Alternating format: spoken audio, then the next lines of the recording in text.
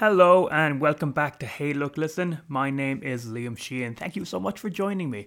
A few months ago, I did an episode ranking all the main games in the Final Fantasy series, and ever since doing that episode, I thought, wouldn't it be fun to do the same thing for the Legend of Zelda series? But I've been holding off on doing it because, I don't know, I find it kind of daunting. It's weird. One of the best things, or the best thing about doing this podcast is getting to, just ramble on about games that I'm very passionate about. But when they're games I'm very passionate about, there tends to be kind of an added pressure to try to be eloquent and try to kind of really sell what I love about these games. So I just thought it'd be very daunting to do that with the Legend of Zelda series because that's my favorite series of all time. There's no game series I like more than Zelda, and there's 19 of these things. So I've been holding off on doing it, but I've been I gotta do it. I did it for Final Fantasy, I gotta do it for Zelda. So that's it. It's happening now. Why not? It's time to get this done.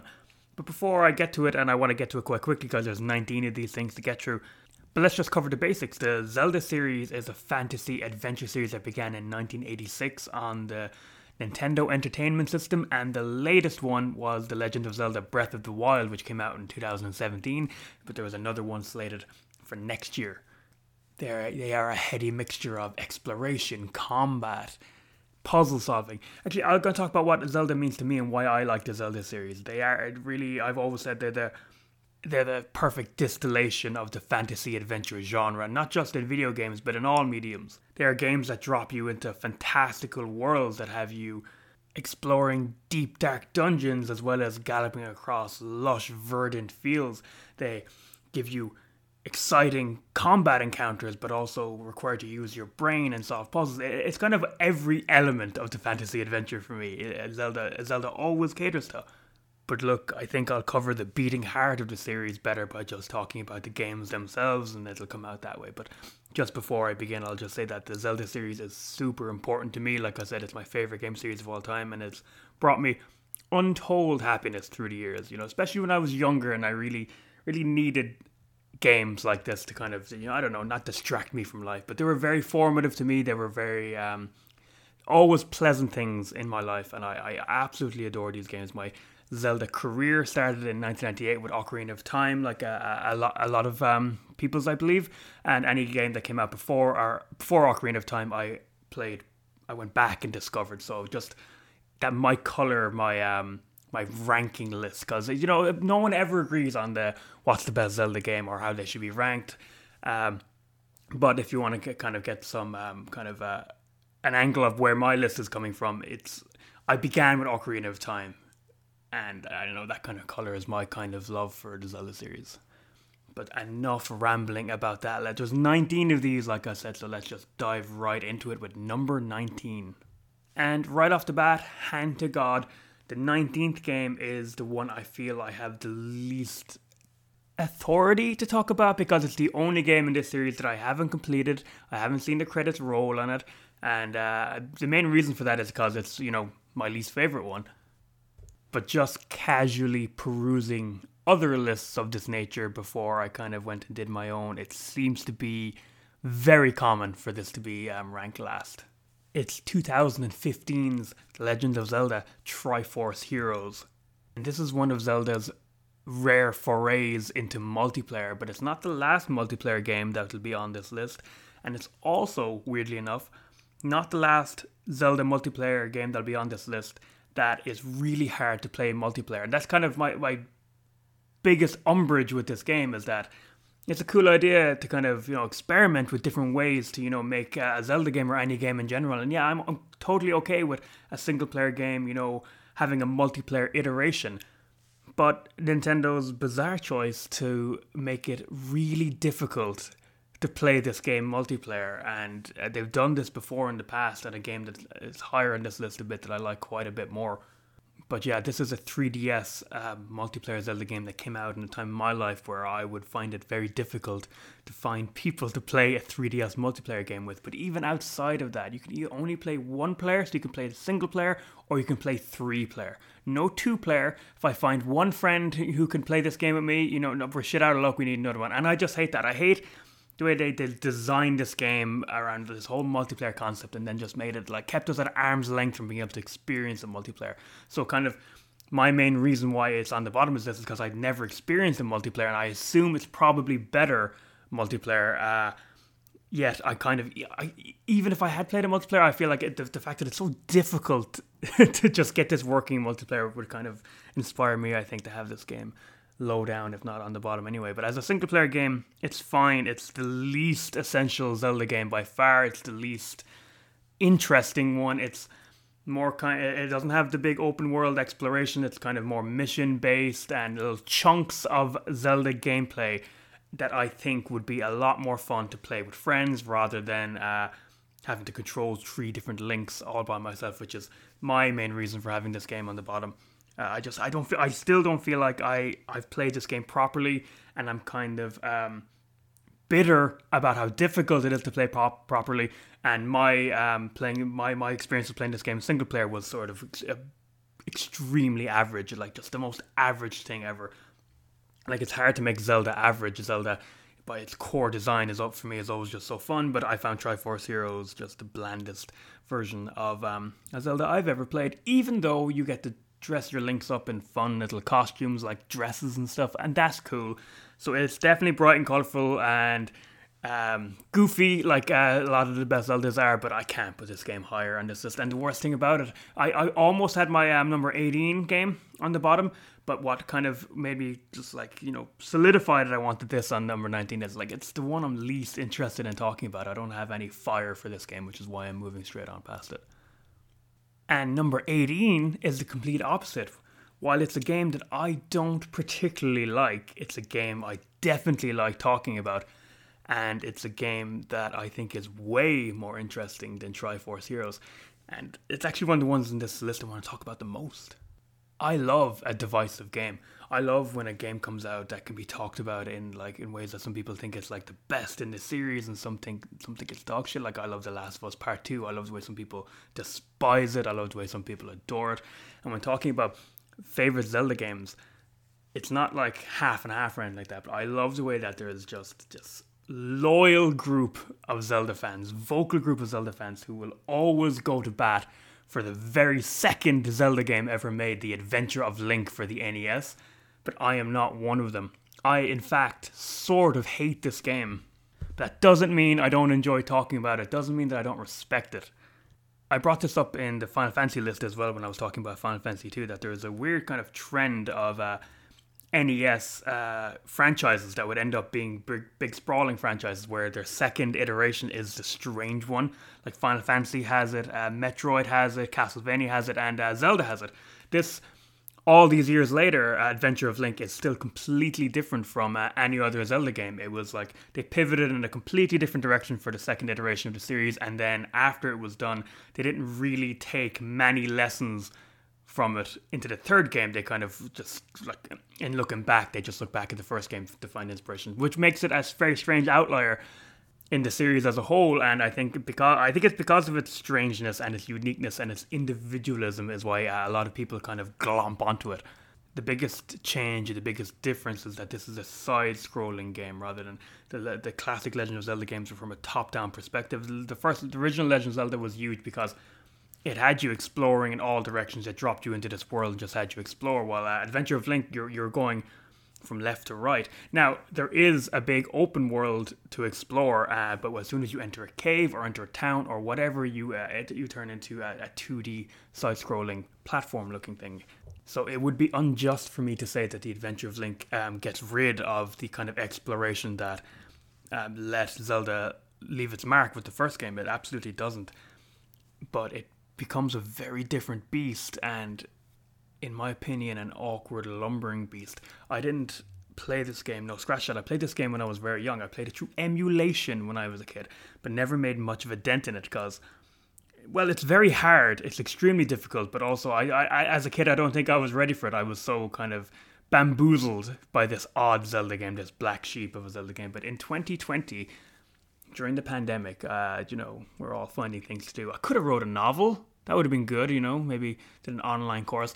But no, I was like, I want to play the original 2 Legend of Zelda games because I want to finish them, because I never had done. I played them both, but I never finished them.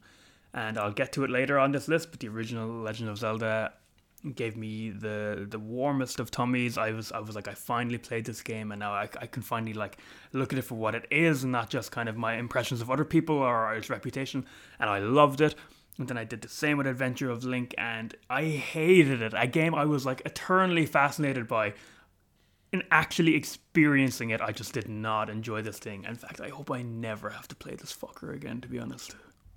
And actually, I want to tread more lightly than that, because this game, like I said, has its passionate fans. And of course, and if you grew up with this game, I get it. And like, you don't often get to choose what games are kind of given to you when you're young. And I absolutely understand playing this game in the 80s or whatever and kind of unfurling the mystery of it, because it's a very vague game in its navigation. So I can imagine like growing up with this game and having very fond memories of figuring out the secrets of its overworld and kind of conquering its dungeons, which are extremely difficult. The combat in this game is extremely precise and difficult. In fact, there's kind of the DNA of Zelda 2, The Adventure of Link, in modern From Software games like, your Dark Souls and even your Elden Rings and your Bloodborne. In fact, I would say the Zelda series as a whole is kind of a cousin to the From Software games. But in terms of the kind of brutally difficult combat, you can kind of see a 2D version of Dark Souls in Adventure of Link, which is learning enemy patterns and enemies that hit very hard, and you have very precise movements to kill them. So what I'm saying is, on paper or, someone else talking about it, I can see the love for Zelda 2. I absolutely can, but talking about this game for me is so much more fun than playing it, because I had no fun playing this game from almost start to finish. And I hate shitting on it because, like I said, it's super weird and cool and it's an oddity, but I hope I never play this game again. Just not for me. And one of the biggest revelations of playing Zelda 1 after, not finishing it for like decades and playing all these other Zelda games and then going back and playing it, was that it had this reputation for being obtuse and vague, and it is those things. I'll go into more details, but the exploration in Zelda 1 and kind of conquering the overworld and discovering things all these years later is still fantastic in my opinion. And Zelda 2 isn't. The overworld is dog shit. It's just completely obtuse, and there's no rhyme or reason to figuring out how to navigate it, and it has like JRPG style random battles, like kind of random battles. You can see little enemy Gugas on the map, and they kind of chase you around. And if you hit into one, you got it. You suddenly the game becomes 2D, and you have to fight enemies. So you're getting a headache trying to navigate this world, and all these enemies are coming at you. And then the world, trying to figure out how to navigate the world and solve some of the puzzles and do some of the parts or whatever, is just bad. It's bad game design. And then when you get into the dungeons themselves, this whole game looks the same from start to finish. It's the same the whole time. You're stuck. You're trapped in this game that looks the same, and the dungeons are just labyrinthine. Not fun to unfurl, not fun to untangle. Just kind of you go left and right. You hit a dead end. You're like, oh god, now I got to go the other way, and the path is just laid with deadly enemies along the way. And I don't hate the combat in this game. I respect its difficulty, but I found it hair-pullingly annoying. And after about 2/3 of playing this game, I gave up any semblance of trying to finish it in a fair manner, and I just started spamming save states, which is, in when you're playing a game on a mod. I was playing it on the Wii U, I believe, so you can just save whenever you want, which is not the intended game design, but I was just like, no, I've given enough of my time and energy, my blood, sweat and tears to this unnecessarily difficult NES game from the 80s. And after years of having like heard about this game from now having played it, like the things that people kind of hold up as like the big differences, like what it did, like this brought in proper towns, which the original Zelda didn't. In this you walked into towns and there was townsfolk walking around, and it had a magic system and you could learn spells. The first Zelda didn't really have that, and these are the things that people say were like a big amazing innovations in the sequel. But now playing it all these years later, I don't know, the towns are all exactly the same, and they're barren and they're charmless. The spells are just annoying and they're very interesting. I just don't like this game, and I'm not against anyone who does. It's just, I don't know, maybe I was born in the wrong era. I can't get on board with it. But in saying that, I completely got on board the original Legend of Zelda, and there's a bunch of tough as nails NES games that I adore. I love the Mega Man games, the Castlevania games, whatever. I don't need to list hard games, but to reiterate, I really hope I never have to play this game again. And talking about it on this podcast is me like putting it to rest. Best way to describe it, super interesting to talk about. A super interesting curio in one of gaming's most important franchises. But I not only get why people might not like this game, I join their mighty throng. I really dislike this game. Number 18 is The Legend of Zelda Four Swords, which is actually a little small add-on game that was included with The Legend of Zelda A Link to the Past when it was re-released on the Game Boy Advance. And yeah, it's not full game length, but it's always counted as one of the main Zelda games. And there's a lot of Zelda spin-offs that I won't be including on this list. Maybe I should have said that more up front. The likes of the Hyrule Warrior games and stuff like Link's Crossbow Training and stuff like that. But I'll include Four Swords because it's always included as one of the main entries in the franchise, despite being only a few hours long and an add-on to a release of a game. But it's sort of a big deal because this is the first time the Zelda series did multiplayer. And it's the first game to talk about on this list that's made by Capcom. Capcom swooped in and made some Zelda games. They put their stamp on the franchise, and some of the Zelda games they made are fantastic. Can't wait to talk about those. And I have no problem with Four Swords. It's a minor treat. It was made to showcase the Game Boy Advance's link cable functionality, where you and your buddies could link up your Game Boy Advances and play multiplayer games together. I think people looking back in that era will probably think of Pokemon much more than Zelda for this, but I like Four Swords. It's short and it's sweet, and it's also unlike Triforce Heroes, it is fun to play by yourself, if only because it only takes a few hours to complete. And I have so many games to get through, and Four Swords got a full-length kind of sequel, a full-length version of all its ideas later on that I'll be talking about. I think I'll just leave it there and move on to number 17. Scratch that, I'm going to move on to 17 and 16 in one fell swoop because I think for the first of two times I'm going to lump these two Zelda games into one and just talk about them together. And I'm kind of summing up a whole generation of Zelda here, a whole console generation. And that console would be the Nintendo DS, with the two Nintendo DS Zelda games, The Phantom Hourglass and Spirit Tracks. And I have a ton of nostalgia and affection for the Nintendo DS as a console as a whole. Not childhood nostalgia, I was unfortunately budding into a young man at the time when the DS came out, so I didn't grow up with it. But when I look back and think of the DS, I always think of like weird Japanese visual novels, or like the Ace Attorney games, or Hotel Dusk, or something like that. But sorry, the reason I'm saying this is I just want to emphasize that I loved the Nintendo DS. I have great time for it, but I never really drank the Kool-Aid. Never really was following Nintendo's lead in when they're talking about how their philosophy of how to make a Zelda game for the Nintendo DS, and that philosophy was that they didn't need the buttons to make a Zelda game. That they wanted to take this console, which was based around touchscreen mechanics, and have Zelda games that could only be played with the touchscreen mechanics. And I think that is great in theory. I think it's actually quite good in execution. I think the whole thing for me was just pointless and didn't add much, and that's probably my biggest hot take with these two games. I never felt that taking the DS stylus and tracing a path for Link to walk on the screen with the stylus was better than just using a D-pad and moving him around, or using an analog stick. But that's not to say that the controls in these games aren't kind of fun and kind of cool. Like, I like they endeavor to come up with fun items to use. Like in the boomerang in this game, you trace a line on the screen, then you throw the boomerang and it follows that line. It's all kind of cool, if not terribly exciting innovations, in my opinion.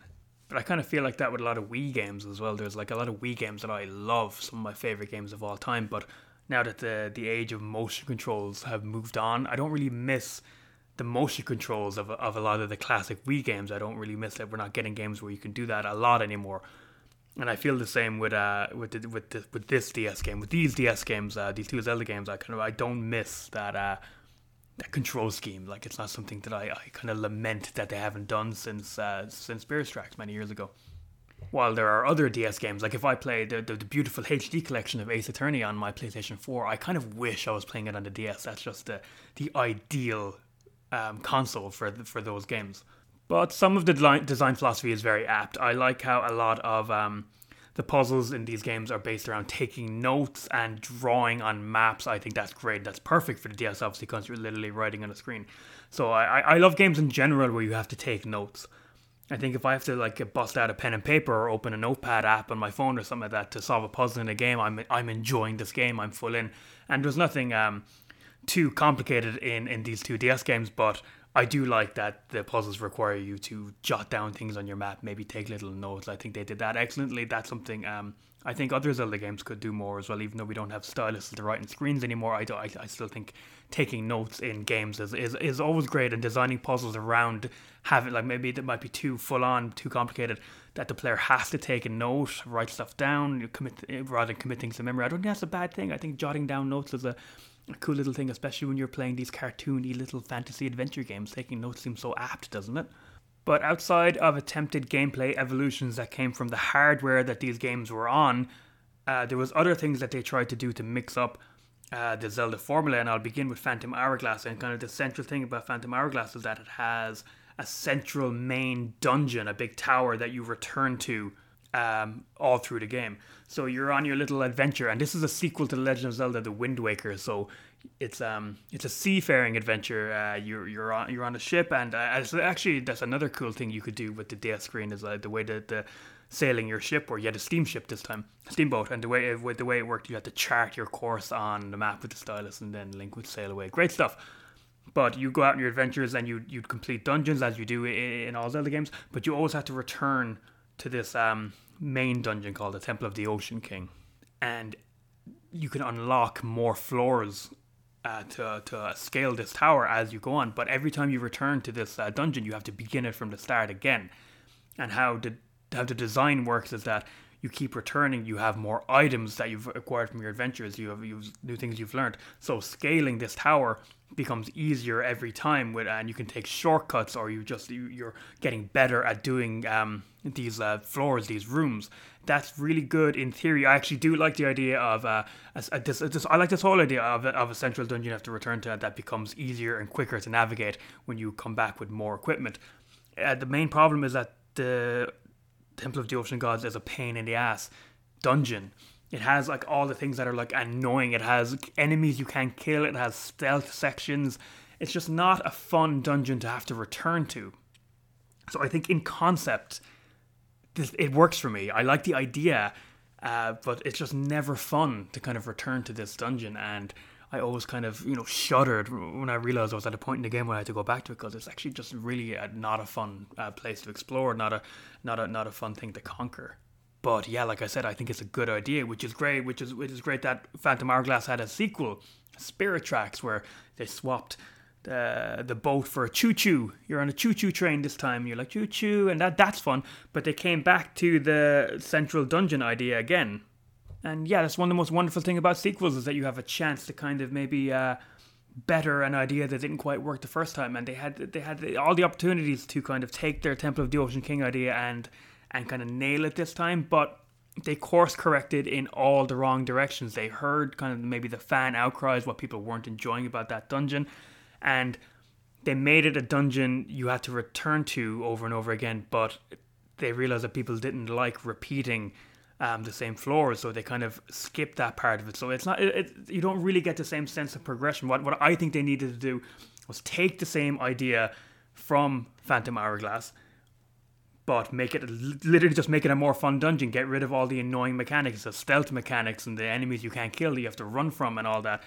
Stop it from being a pain in the ass dungeon to actually play, and then the progression part of it would be fun. They're returning to it and going, oh, I can traverse this pit now because I have this item. Oh, I can skip this whole bit, and kind of untangling the dungeon throughout the game, because I think that's such a good idea. But I think they got too fearful of the backlash against it from Phantom Hourglass, so they didn't improve the one in Spirit Tracks in any kind of interesting way, in my opinion, and it's a huge shame. But look, other than that, these are two very charming games. Phantom Hourglass in particular has one of my favorite Zelda characters. Like Link always gets companions to join him on his adventure, but there might be Navi the fairy, or Midna, who's like some kind of shadow imp. It's very rare for Link to team up with a middle-aged man, which is what happens in Phantom Hourglass. You team up with a pirate called Linebeck, who's a coward, and he has an arc through the thing where he gains his courage, and that's Zelda doesn't need complicated writing, and that's perfect for me. I love that character. And they're kind of rough graphically. They have a very nice graphic style, kind of springboarding off of Wind Waker for the GameCube, but the DS is kind of aged these days, but and the graphics look a bit kind of rough, but I do appreciate the effort to kind of transpose that graphical art style onto the Nintendo DS. I think that their ambition was definitely in the right place. And in terms of my ranking, I think I'm going to put Spirit Tracks, the second one with the Choo Choo Train, as my number 17, and Phantom Hourglass as number 16. And the main reasons is I think Spirit Tracks is more disappointing because it had the opportunity to improve the formula in a lot of ways, and it didn't, so that kind of just makes it more disappointing. But on a more personal level, despite the fact that I enjoy calling it a choo-choo train, I actually don't enjoy the train in this game. It's a lot of fun ideas. Link wears a little conductor outfit. It's great. You can blow the whistle. It's fun, but you're literally on tracks, and you have to kind of navigate the world through kind of just train tracks, and there's annoying train enemies you have to fight, and I actually didn't enjoy exploring that world at all. And it's not really exploring, it's more just navigating a series of tracks, and I never found that fun, even though putting Link in a choo-choo train is such a worthy thing to do, and I'm glad we live in a timeline where that happened. But yes, that's my next ranking. It's Spirit Tracks and then Phantom Hourglass, and we're going to move on from the DS era. And actually, now that we've moved on from those two games, we're kind of it's easy going now. I kind of don't have major problems with any of the Zelda games from here on out. I have problems with them, and I think I probably end up talking about the negatives just because they stand out a lot more in all these games I'm talking about, which I think are just brilliant games. But the least brilliant of the brilliant games is number 15. It's The Legend of Zelda 4 Swords Adventures, which is the kind of full blossoming of the concepts that they came up with in The Legend of Zelda 4 Swords. And it was a GameCube sequel to that, where you could play as 4 different Links, and if you had 4 friends, you could play 4-player multiplayer. But you needed more than 4 friends, because this was the time when, like I said earlier on, the link cable on the Game Boy Advance was a whole big deal, and linking Game Boy Advances together. But Nintendo were also trying this thing of linking the Game Boy Advance with the GameCube for potentially exciting things, game mechanics, And what they came up with for 4 Swords Adventures was that if you could use the Game Boy Advance as a controller, so you hook it up to your GameCube, and anytime Link is outside, you're on the TV screen, but if you go into a cave or a house or any interior, you'd end up on the Game Boy Advance screen. So it was kind of a precursor to the likes of the Wii U, definitely, and the DS with the kind of 2-screen functionality. And you could choose to not do this if you'd like, just play with a GameCube controller and have it all on the TV screen, as long as you were playing single player. So if you wanted to play multiplayer, every player had to have a Game Boy Advance. And like I said earlier on, this is a common thing with multiplayer Zelda games, and this is the last multiplayer Zelda game. They're always just so unnecessarily difficult to wrangle together to play with multiplayer. Like, even if you have the friends, each friend would have to have a Game Boy Advance, and each friend would have to have a link cable that connects the Game Boy Advance to the GameCube, and that was just too much of an undertaking. I'm sure some people had that, but I mean, it's just too much of an undertaking in terms of cost. They can't just make this game and then go, okay, it's going to cost you this much to play it as a 4-player experience, and I kind of hate that. But I can't quite hate 4 Swords Adventures. We should hate it, maybe, because that is kind of, I'm just saying it out loud now, it's just not on, and it's kind of money grubbing and kind of backwards. But I do have affection for this game. I did get to play this game multiplayer back in the day, not with 4 players, but 2-player with my friend Mark Ronan. Shout out if you're listening to this. We both had Game Boy Advances, and I had a ton of fun playing that 2-player back in the day. But I've since played it single player a couple of times, and it's actually really fun single player too, which is kind of essential for me, I think, which unlike Triforce Heroes, the previous game I talked about. Maybe now is as good a time as any to talk about the kind of 2 different style of Zelda games there are. There are kind of traditional 2D Zelda games. Well, they're these two styles of games are referred to as 2D Zeldas and 3D Zeldas, just for lack of better terms, but doesn't necessarily mean that 2D games have 2D sprite graphics and 3D games. Oh god, too complicated. 2D Zelda games are top down from their perspective, and the 3D Zelda games, which began with Ocarina of Time, are kind of full 3D environments with the camera behind Link. So those are the two distinctive types of Zelda games, and Four Swords Adventures is weird for being a console Zelda game with the 2D top-down perspective, but it completely works for the multiplayer and the main mechanic, which is having 4 links on the screen at once. So it's very clear and clean 2D sprite graphics. I love the graphics of this game. It's very, it's pushing the GameCube to its limits in terms of rendering 2D graphics, which you didn't see much. Another great example would be Paper Mario: The Thousand Year Door, another beautiful game from that era. But what it kind of means is that you can have a lot of action on the screen at one time. So if you're playing this game multiplayer, it's chaotic. There's bombs going off, and there's kind of you're solving puzzles together. You're doing dungeons and you're solving puzzles, and you're very much a team. But there's a huge competitive aspect to this game where in each level you have to collect force gems, and which is the kind of the currency of this game.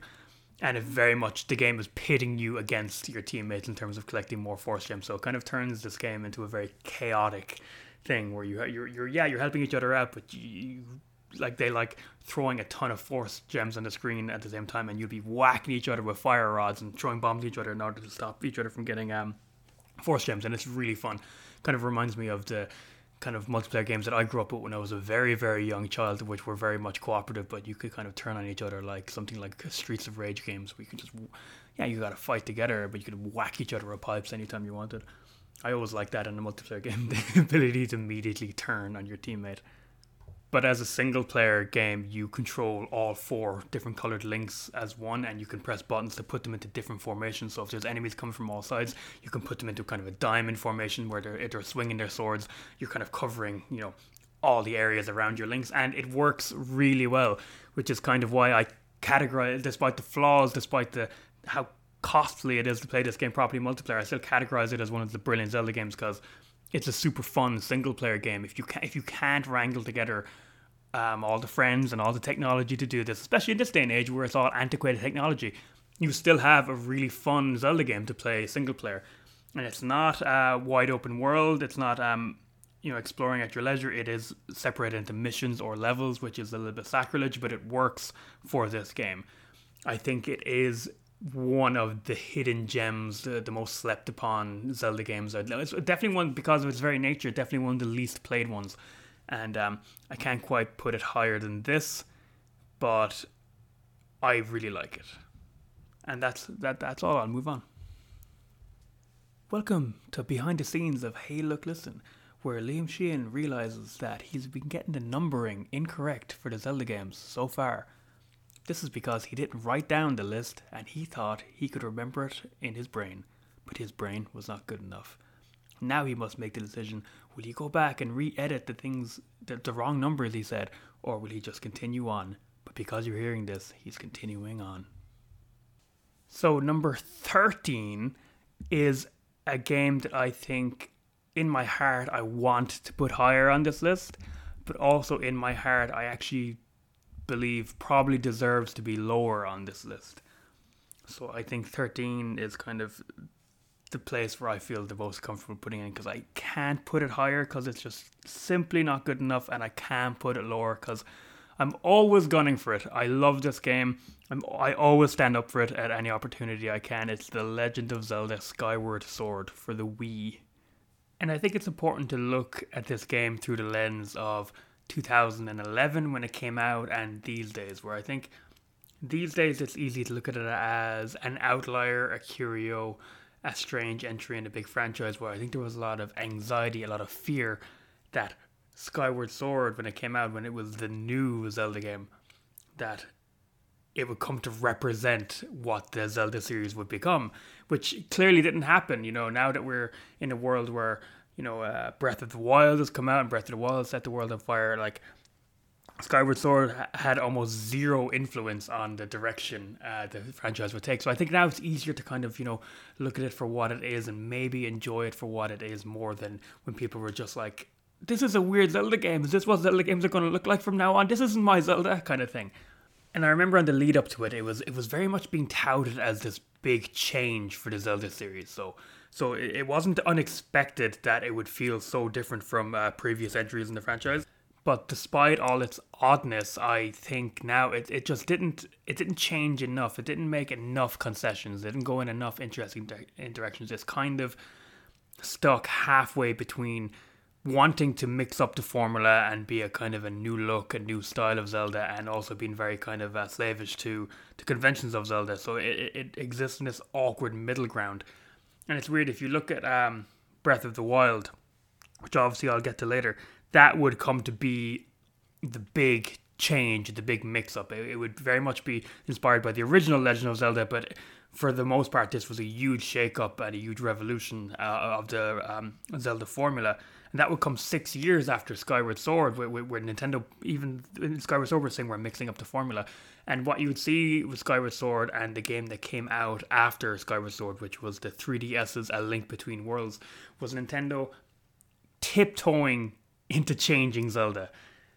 I will, as I go on and talk about older Zelda games, I'll very much be talking about the Zelda formula, which I believe is ironclad. It's one of my favorite kind of spines to build a video game around ever, but because the Zelda franchise is so old, it was just not so much starting to show its age, but just getting a bit derivative, a bit samey. I was always of the opinion that as much as I will just take a traditional Zelda any day of the week, I like it more than 99% of games. I do think Zelda needed to kick up the arse. It needed to change itself. And what happened with Skyward Sword and A Link Between Worlds is that Nintendo were trying to do that, but they didn't do it enough, so you have it stuck in this middle ground. And that's a big problem for Skyward Sword, where it makes all these weird changes, but doesn't commit to them enough. One of the things Nintendo were touting, they kept talking about, was blurring the line between the overworld and the dungeon of Skyward Sword. And that was a lot, and I remember a lot in the preamble, if you'd read interviews with the developers in the years or months leading up to that game, that was cited a lot as one of their inspirations for making this game. Whereas in a normal Zelda, you'd be out in the overworld, you'd be out in the towns, the world map, doing whatever. When you go into a dungeon, there's a very big distinction between the two styles of game, and they wanted to, like I said, blur the lines between those things. And if that was the goal, I don't think Skyward Sword really does it in any kind of interesting, revolutionary way. What you get, in my opinion, is a game with peaks and valleys in terms of pacing, and even in terms of overall quality. A game that stops and starts a lot. A game that is very restrictive in the exploration. Despite being set in the sky of all places, you have a bird you can fly around on floating islands. It is far from an open game, even by Zelda standards. It's very, restrictive and linear in comparison to other Zelda games. But to digress for a second, I also think it's a very vibey Zelda game. It's a very vibey game in general. It's very bright and colourful. They used a graphical style with it that where things in the distance, like anything in the distance, would kind of blur almost, and it kind of looked like impressionistic painting or kind of oil painting. It's one of the prettier games of the era for sure, and it's the first Zelda game to use a full orchestral score, which kind of adds to it, and it's kind of sweeping and romantic. The game, it's bright and romantic, and it's like a lot of Zelda games are based around the relationship between your hero Link and the Princess Zelda and how they're tied by destiny. But this is the first one where they're kind of into each other. There's kind of a romance, and it's kind of a chaste anime romance. It's played for more cutesy than anything else, but it's nice, and like I said, it gives the game its whole vibe. And I like being in Skyward Sword. Like I said, Skyward Sword is set in the sky, but there's the whole mechanic is you're up in the world in the sky, but you can jump down to this mysterious surface below where the bread and butter of the game takes place. And I'll get to that in a second. But in the sky, there's a town called Skyloft, and it kind of becomes your hub. It's a place you return to a lot in the game. And if a game is going to follow the structure of having you return to a place over and over again, between your quests, between whatever to stock up in items, whatever, I like Skyloft as one of those. It's very calm and chill and nice and pleasant. And one of the things I like about The Legend of Zelda in general as a series is that it never really falls into kind of traditional stereotypical fantasy. You never walk into a shop and he's like, "Hello, what can I do for you, sir?" cross my palms with silver. And like in an Elder Scrolls game or something, nothing wrong with that. I always like that Zelda errs on the side of goofy. It's one of my favorite things about the vibe, the atmosphere of these games, and I love Skyloft for that. There's a marketplace, a bazaar in Skyloft. That's one of my favorite video game locations, and it's nothing like terrific or anything like that. It's just so charming. It's just that no matter where you turn in there, it's like they have a shopkeeper selling potions, but he's not just a shopkeeper. He's like a husband who's also trying to. He has his baby tied to his back, and he's trying to coo his baby as he's trying to kind of sell you potions. And there's an item storage girl, and over the course of the game, the more you go to her, she starts developing a crush on you. It's very cosmetic things, but it just adds to the charm of that game, and it's why I like being in Zelda games and I like being in Skyward Sword in general. And when I kind of think of Skyward Sword, I tend to think of these aspects of it more than the faults with the game itself. And when you go below the clouds, where, like I said, the bread and butter of the games happens, you don't have big open worlds. You kind of have more intricately designed levels. They actually remind me more of levels from like Mario 64 or something like that. And there's only 3 of them. But I actually think they're underrated. I think they're actually very well designed. I think there's 3 of them.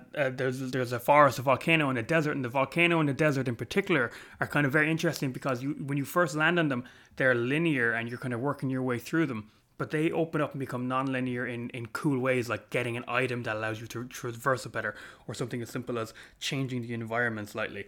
And since Skyward Sword is built around returning to places, which is a kind of a controversial aspect of it, all through the game you're kind of just returning to these 3 main areas, which is not quite as exciting maybe as, discovering new areas, but I think Skyward Sword bolsters that by having the level design of the levels evolve over time, and in your ability to traverse them differently, and in your ability to unlock new areas of them. And I like the way that volcano and that particularly the desert, the way that they begin as linear things, but by the end of the game you have the means to completely explore them at your whim. And I think that's a cool piece of level design.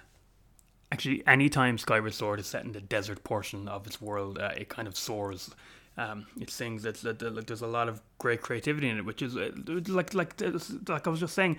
When I think of Skyward Sword, it really is like the cool things and the nice things about it that kind of outweigh things that don't quite work. There's a lot of brilliant time travel puzzles in this desert world. There's items called time shift stones that you can activate, and they change the area around them from past to present, which changes like technology and things. But it's like a puzzle leitmotif that goes through the whole game, and the way that they add on to this simple mechanic, these time shift stones throughout the game and evolve it is brilliant.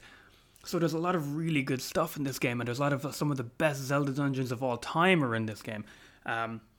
The sand ship is a ship out in the desert that's unlike any kind of space you ever explore in Zelda games. Like could go on, but it is a game that kind of steps on its own toes an awful lot. And kind of one of the main ways it does that is it kind of comes from an era where Nintendo were just Nintendo have always been caught up with the idea that their games are for everyone, and of course their games are for everyone, but they used to be better at balancing that than they were in this era, where they were very kind of almost like nanny camming their games. That they really, really wanted to make sure that people wouldn't get stuck or anyone could figure this thing out. And that's a great thing to do, but options are always a good idea. So I would like the option for Skyward Sword not to spoil itself at every turn, which it does, mainly through your robotic companion Fi, who is like Link's companion through the game, who will talks too much. She comes out and just chats to you and slows the game down to a halt and kind of ruins a lot of the puzzles of that game by overly explaining to it, giving you too many hints. And it really is that bad. It really is a dark shadow over the entire game that kind of makes it worse, just categorically worse. Now, this was an aspect of the game that was improved with the Switch remake, but another thing I didn't state out right at the beginning of this video was that I'm going by the original versions of these games. I think that's the purest way to rank these Zelda games. So yes, the Nintendo did eventually, 10 years later, give us a version of the game that improved this aspect, but that doesn't really take away from the fact that in 2011, this wasn't common game design. This stood out like a sore thumb in 2011. This was something awful. This was like some really bad design in my opinion. And of course, the elephant in the room in regarding this game would be the motion controls, which this was a Wii game and required the Wii Motion Plus to play. So Link's sword was controlled by you swinging around the Wii remote, and that is a hugely divisive part of this game. And in my opinion, I really like it, as long as we're talking about the sword play. Because not only did they add motion controls to the sword fighting, they added into every single thing they could. When you're flying your Loftwing, which is the bird, when you're playing mini games, whatever, tacked on motion controls. And everything that is not the sword play in this game, I would get rid of. I would get rid of the motion controls, and yes, the Switch version did do that as well, thankfully. But there was still 10 years this game existed when you if you wanted to replay it, you had to fuck around with a lot of nuisancy tacked on motion controls.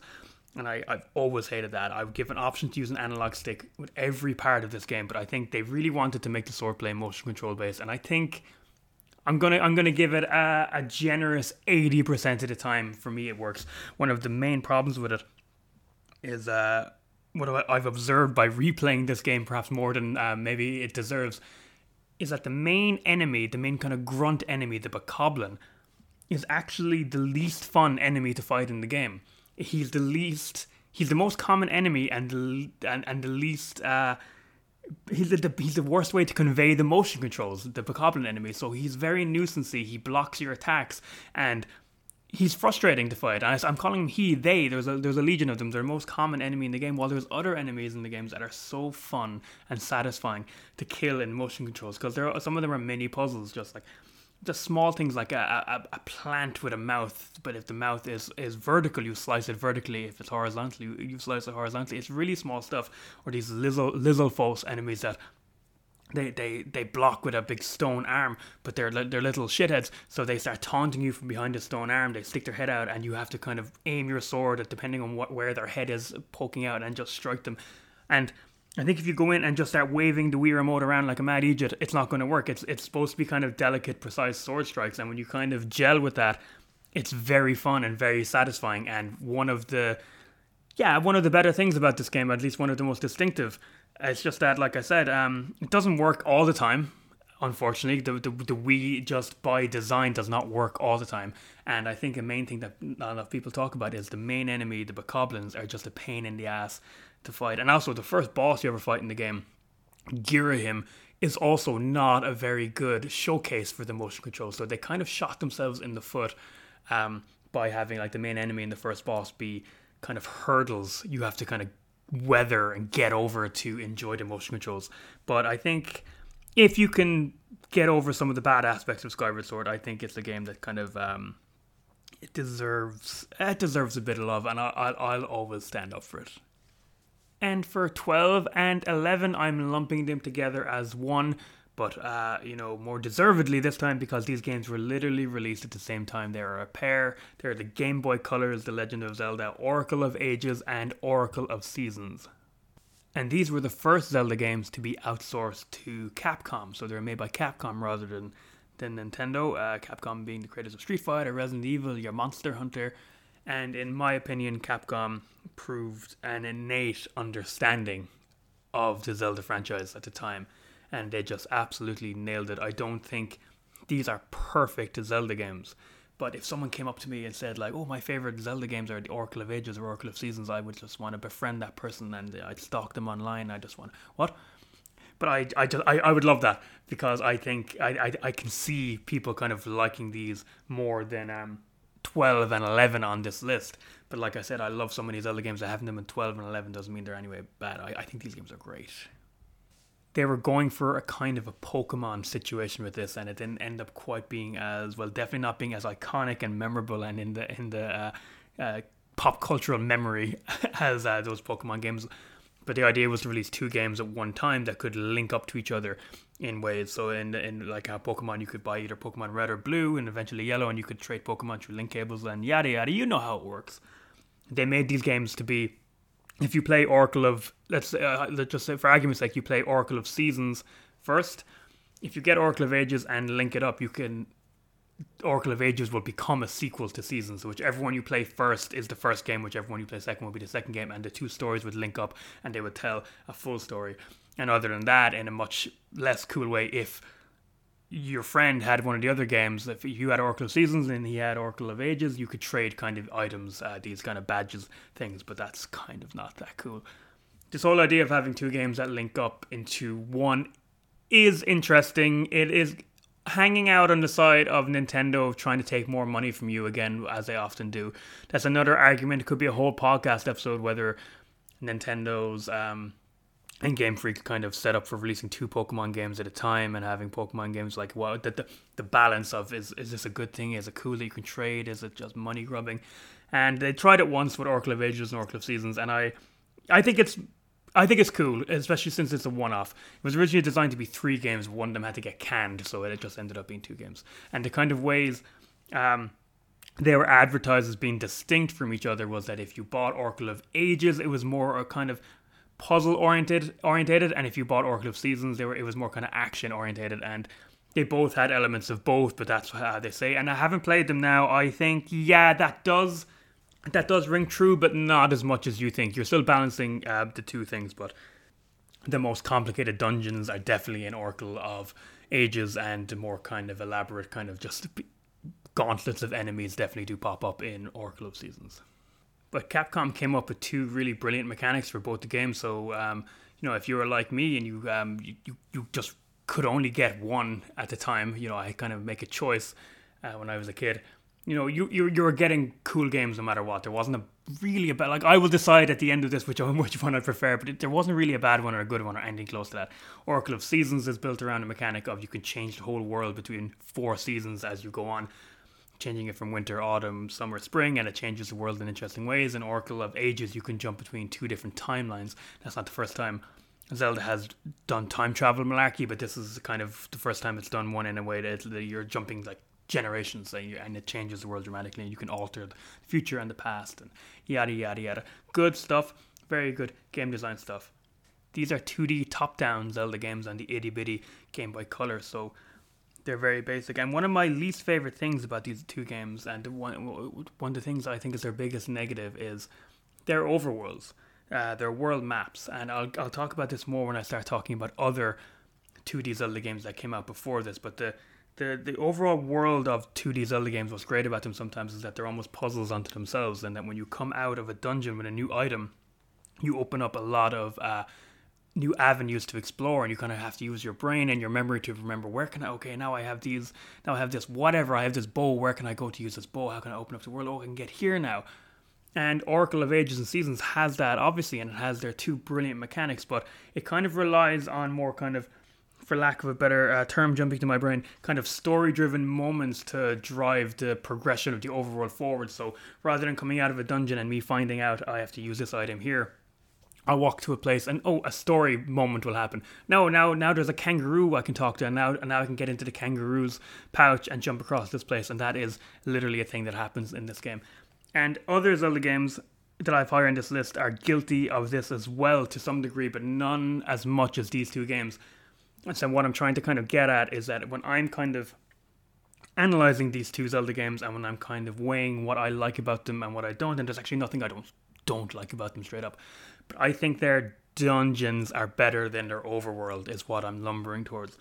I think 2D Zelda game overworlds, world maps, whatever you want to call them, were definitely superior in previous Zelda games. But what I often forget, I replayed these 2 games recently enough, and what I very much had forgotten is actually the quality of the dungeons in these games, and that's kind of what my main thing I want to talk about with these 2 games, I think.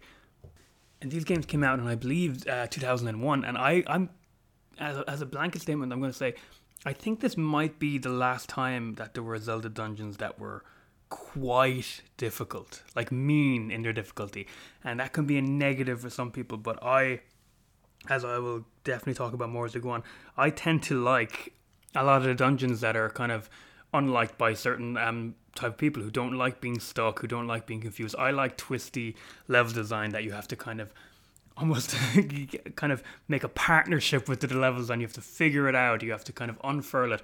And these 2 games have fantastic ones.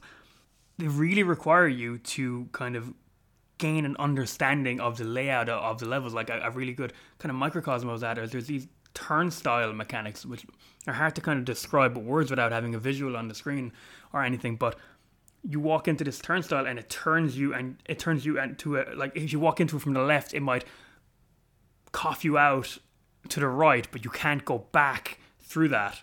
You've kind of locked yourself behind you. But if you enter it from like the bottom or the top, it can turn you in different directions. This is very hard to explain, but getting to the other side of these turnstiles might mean having to walk through the entire dungeon and figure out kind of a twisty turny way to get around. So these dungeons are obsessed with the layout, the intricacies of the layout, and for me personally, I love that.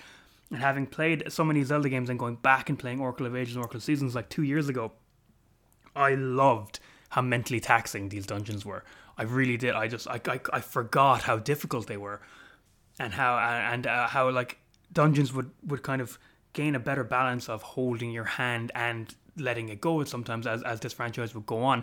But I don't know, maybe, that's probably the better way to do it, but I kind of err on the side of more difficult, please. I think overcoming a challenge, overcoming a puzzle is much more satisfying from a gameplay point of view when you have to kind of work at it. We all love playing games to relax, but being engaged by a game, being challenged by a game is much better than relaxing and playing a game, in my opinion. So I just got to get a shout out to those dungeons. These two games are excellent. There's one dungeon in Oracle of Ages called Jabu Jabu's Belly that I was stuck on for about an hour and a half, which is great. I don't get stuck in Zelda dungeons anymore. It was fantastic. I absolutely loved it. Now, there is a kind of a negative side to this where, like I said, these are Game Boy Color games, which means they're very simplistic 2D graphics on a tiny screen. So I wasn't replaying these on Game Boy Colors, but I imagine solving intricate geography-based puzzles in a dungeon might be difficult when you're squinting down at the tiny Game Boy Color screen. But more importantly, it doesn't always convey what it's trying to do. Like 3D graphics can be much better at conveying things such as verticality. And Capcom might have been a bit too big for their britches in designing some of these dungeons. Like that one I just mentioned there, Jabu Jabu's Belly. I love that dungeon and I really enjoyed doing it. But it's all built around changing a water level that can change between 4 floors. And 2D graphics on the Game Boy Color doesn't convey the kind of shifting waters as well as an older game, Ocarina of Time, did in the N64. Mainly because Ocarina of Time has 3D graphics that can convey that very easily. But despite all that, I still would recommend these two games to Zelda fans who might have played them for their dungeons mainly. I think they're brilliant. And because I prefer big, twisty, complicated dungeons, and Ages is the one that has slightly more twisty, complicated dungeons, I'm going to rank these as Oracle of Seasons at number 12 and Oracle of Ages at number 11. There's a lot of talk. There's a lot of rumors online that these games are getting a remake for the Switch, and I hope it's not just fans in an echo chamber. I hope there's some truth to it, because I think it'd be great for new fans to discover these ones. They're kind of locked away on the Game Boy Color. They're definitely underrated Zelda games. They're great. And as we move on to number 10, we're actually sticking with Capcom. It's another Capcom-made Zelda game. In fact, it's the last Capcom-made Zelda game that's going to be on this list, and it is The Legend of Zelda: The Minish Cap for the Game Boy Advance. And it has to be stated that I'm, because of the era I grew up in, I'm a big fan of a certain graphical style. I'm a big fan of chunky 16-bit 2D sprite graphics. I grew up with like the Sega Mega Drive and the Super Nintendo and stuff like that, so I love that. But I really have a big place in my heart for the Game Boy Advance, which is, more powerful than a Super Nintendo, and it was kind of a great little console for really lush sprite graphics. And Minish Cap is the last proper 2D Zelda game. Just for the sake of argument, we're not going to count Four Swords Adventures, which came out on a console, which came out on the more powerful GameCube. It's the last proper Zelda game that went for 2D sprite graphics, which kind of leaves it in a kind of for now anyway, just kind of eternally preserved, there's other 2D Zelda games that came out after it, but if you're looking for this particular thing, a 2D sprite Zelda game, you have to go all the way back to 2004 for the Minish Cap. And because, the 2D Zelda games that followed the Minish Cap as well were the 2 DS ones, Phantom Hourglass and Spirit Tracks, which were such, shake-ups, such their very own thing. And then after that, you got A Link Between Worlds on the 3DS, which is, I'll get to that. What I'm saying is, as a brand new 2D Zelda game with 2D sprite graphics, you kind of have to go all the way back to 2004 to the Minish Cap, which is why I think, I'm not going to say this is like, I was going to say why this game is held up on a pedestal. The reason why it's held up on a pedestal for a lot of fans is because it's actually quite brilliant. But I think it is because it is kind of this perfectly preserved thing, and we haven't got this thing since in exactly this form. And for people who might find this the purest version of the Zelda franchise, it's obviously going to be very important. But it has much more feathers in its cap than that. I think this is a really great game with a killer central mechanic, which is the fact that Link can turn really small and regular size. So he can go really small and he can find this secret world that exists within his world where these people call them Minish in Abbott, little borrower people. And I think they come up with really kind of interesting, cool ways, cool levels, cool design, and how to kind of balance like having a miniature world existing within the world. For example, just a really small example, the very first boss you fight in the game is just a regular enemy who you've been fighting all the way through the dungeon, but because you shrink, suddenly he's massive, and just stuff like that, and it gets way more intricate as it goes on. And I don't think, personally, the dungeons in this are as good as Capcom's previous two games, the Oracle games. I do think they are more balanced, and I do think they are a better kind of smorgasbord for different types of Zelda dungeons. And that's another kind of great thing about the Minish Cap, as being this kind of avatar of classic unfussy Zelda, is that you kind of have a dungeon for everyone in this. You have the ones that are a little bit more complicated level-wise, that have you kind of backtrack a lot and kind of make mental maps. You have the ones that are almost completely linear by design, and it's just more like a series of rooms and gauntlets and puzzles to get you in a linear fashion. You don't really have to use your noggin for it, and you can just kind of be funneled through it. And you have, I was going to call them, like, I was almost going to say these are the middle ground of good Zelda dungeons, but they're not. They're just a brilliant representation of Zelda dungeons, even though I don't think any of them would be like in my all-time favorite dungeons. They're just a great representation. And I think Minish Cap is going to continue to be this almost mythical thing, this almost mythical entry in the Zelda franchise, until Nintendo make a straight up 2D Zelda game again. I mean 2D graphics, sprite graphics, or if they release it, because it's another kind of old Zelda game that's kind of trapped. It was a Game Boy Advance game. It was re-released on the Wii U, but I don't think there's any way to play it now without emulating it. And I actually think it's low-key, very secretly, one of the best entry points into the Zelda series. I think by playing the Minish Cap, you get a very good indication of classic Zelda, and you get a very palatable version of classic Zelda.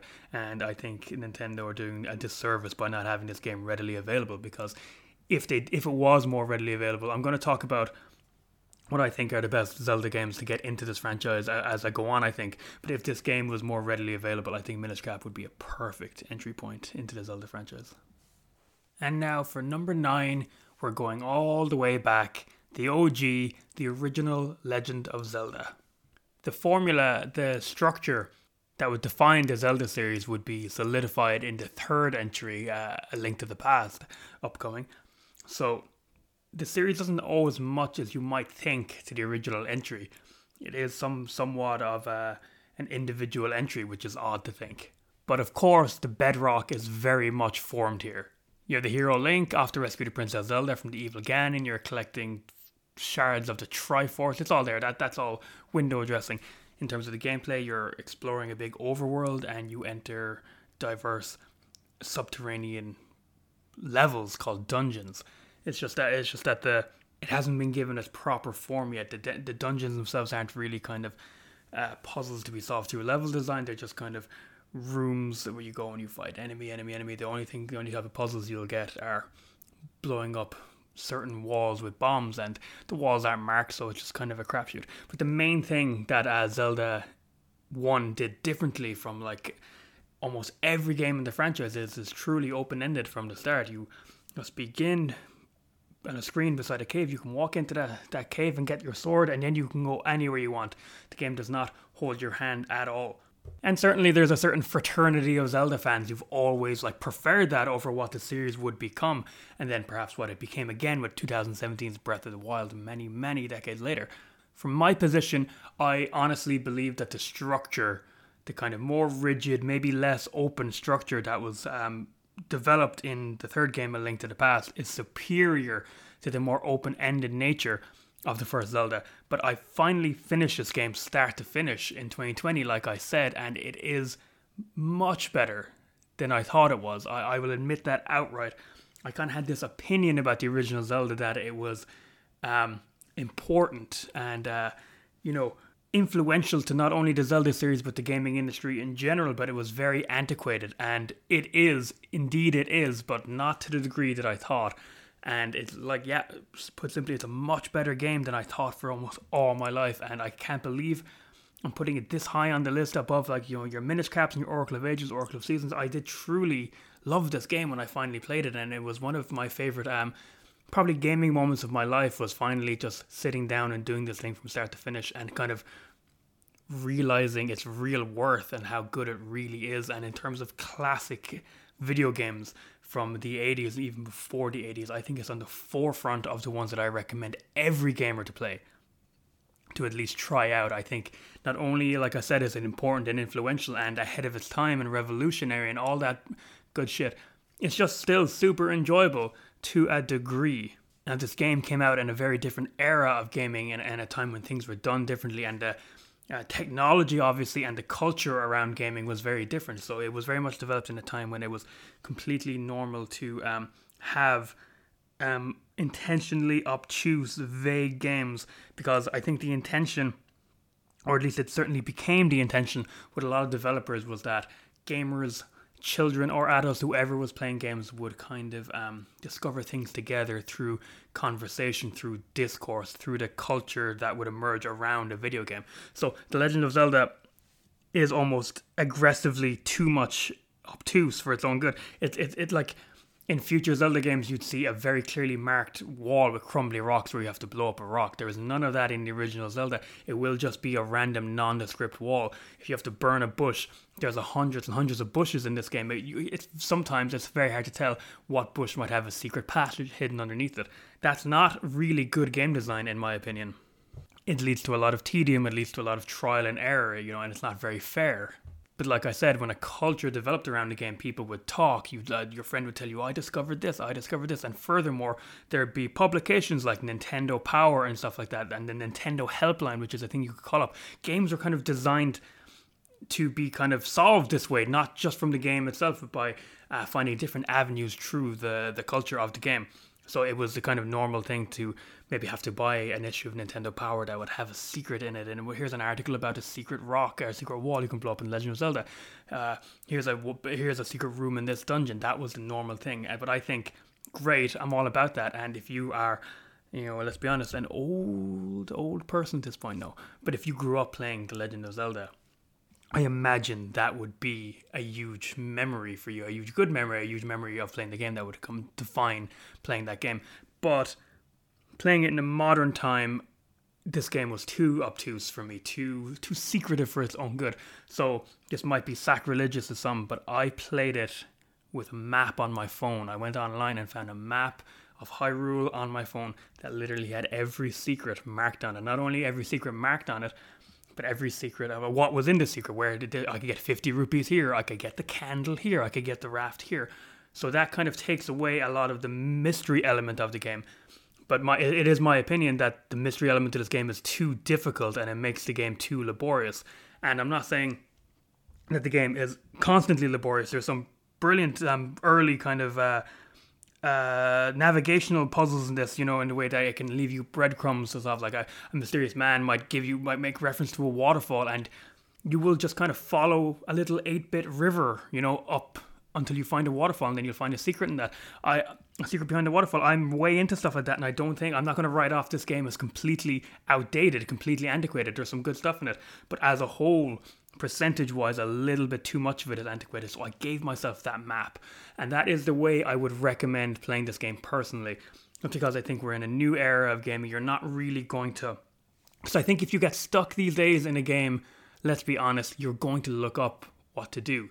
So games aren't really meant to be designed to get you stumped anymore, because developers want you to have fun with the game, engage with the game. They don't. As soon as you're looking up something online, you're not engaging with the game anymore.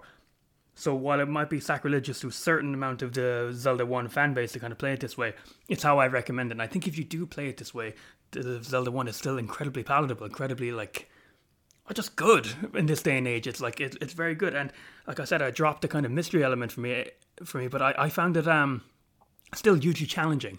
The dungeons are hugely challenging, and it just alleviated that kind of unnecessary headache part of it. And by playing it this way, and I didn't do anything else, I didn't use any save states with this one. You know, if I died, I went back to the beginning of the dungeon. I played it fair. I played it fair like that because it felt fair. The difficulty felt gauged, and as long as I cheated with the map, I found the navigation in this world and kind of figuring it out and opening it up felt good to me, which is why I felt okay to kind of play this game without any save states. While with Zelda 2, I was like, save states. I'm sick of this. I want this game to be done. I was almost just kind of rounding off my kind of finishing the Zelda games because I've just, even though I don't feel like I finished Zelda 2 properly because I cheated on it so much, I just wanted to get it done. But with Zelda 1, when I turned it off and it's little Link and little Zelda with little smiley faces, I got butterflies. I genuinely felt like I'd played. It's like I was going to call it hidden gem. Of course, it's not a hidden gem. It's one of the most singularly famous games ever made. But I'd never engaged with it fully. I waded into it a little bit. I got a taste of it. I got a taste of it enough to know what the original Zelda was, where it came from, and then just decided this is good, but it's not as good as the series it birthed. And you know, I'm putting it at whatever I said, number 9. And you know, there's a bunch of Zelda games I prefer over it. Yet I still think it's so worthy. More so than a lot of beginnings of classic franchises. I think certainly more than the likes of Final Fantasy, the likes of Metroid. I think maybe the only one I might have above it in terms of importance and in terms of how well it holds up from at least Nintendo franchises would be Mario himself, that first Mario game. But I really recommend for video game aficionados or anyone who just wants to like discover an old game, because you know these things are 40 plus years old now, you know, some of them, and Zelda is just an important piece to the kind of the 80s era of gaming. And if you want to discover it, I think it's so playable and it's actually so fun. And like I said, I cheated a little bit with an old map, but I kind of recommend you do too, because I think you kind of, I don't know, you'll see that game through a kind of a less frustrating prism almost. I kind of hope I'm conveying my kind of happiness well enough here, because I'm so happy to not only have played this game finally now and have it, you know, done, but you know, my past self would be very surprised I'd have it this high on this list. I do think it's aged like wine. It's a wonderful game. So number 8, and I think the difficult thing about doing lists like this, and any list of anything, especially, you know, about pop culture, is you're kind of being kind of led by both your heart and your head, and you're being led by the things that you grew up with. So like I said earlier on, Ocarina of Time for the Nintendo 64 in 1998 was my first ever Zelda game, and sorry, that's not the game I'm putting at number 8. So a kind of, you know, my opinions perhaps of the series might have kind of sprouted from that kind of formative point, but I'm very much into the idea of not ignoring nostalgia when talking about games like this, that it should be a part of it. And you'll find you kind of, you know, you start talking about games and anything, movies or books, from a true place of love, when you don't kind of abandon those ideas, when you try to be all kind of, you know, academic about it, you know. Well, this part of this game is aged here. You kind of have to find a way to balance that, but I believe you should let you kind of your own affection for things that you grew up with or things that you loved when you were young to kind of, you know, be a big driving factor, which I'm doing for this list. Absolutely. I'm not going to deny it. But I do believe in the kind of grand landscape or whatever of the Zelda franchise. There are games that are kind of almost totems. They're the kind of iconic, defining ones of the series, the kind of the pillars. And I'm not even counting the original Zelda on this, because the original Zelda is just a little bit different from when it formed into its more rigid structure.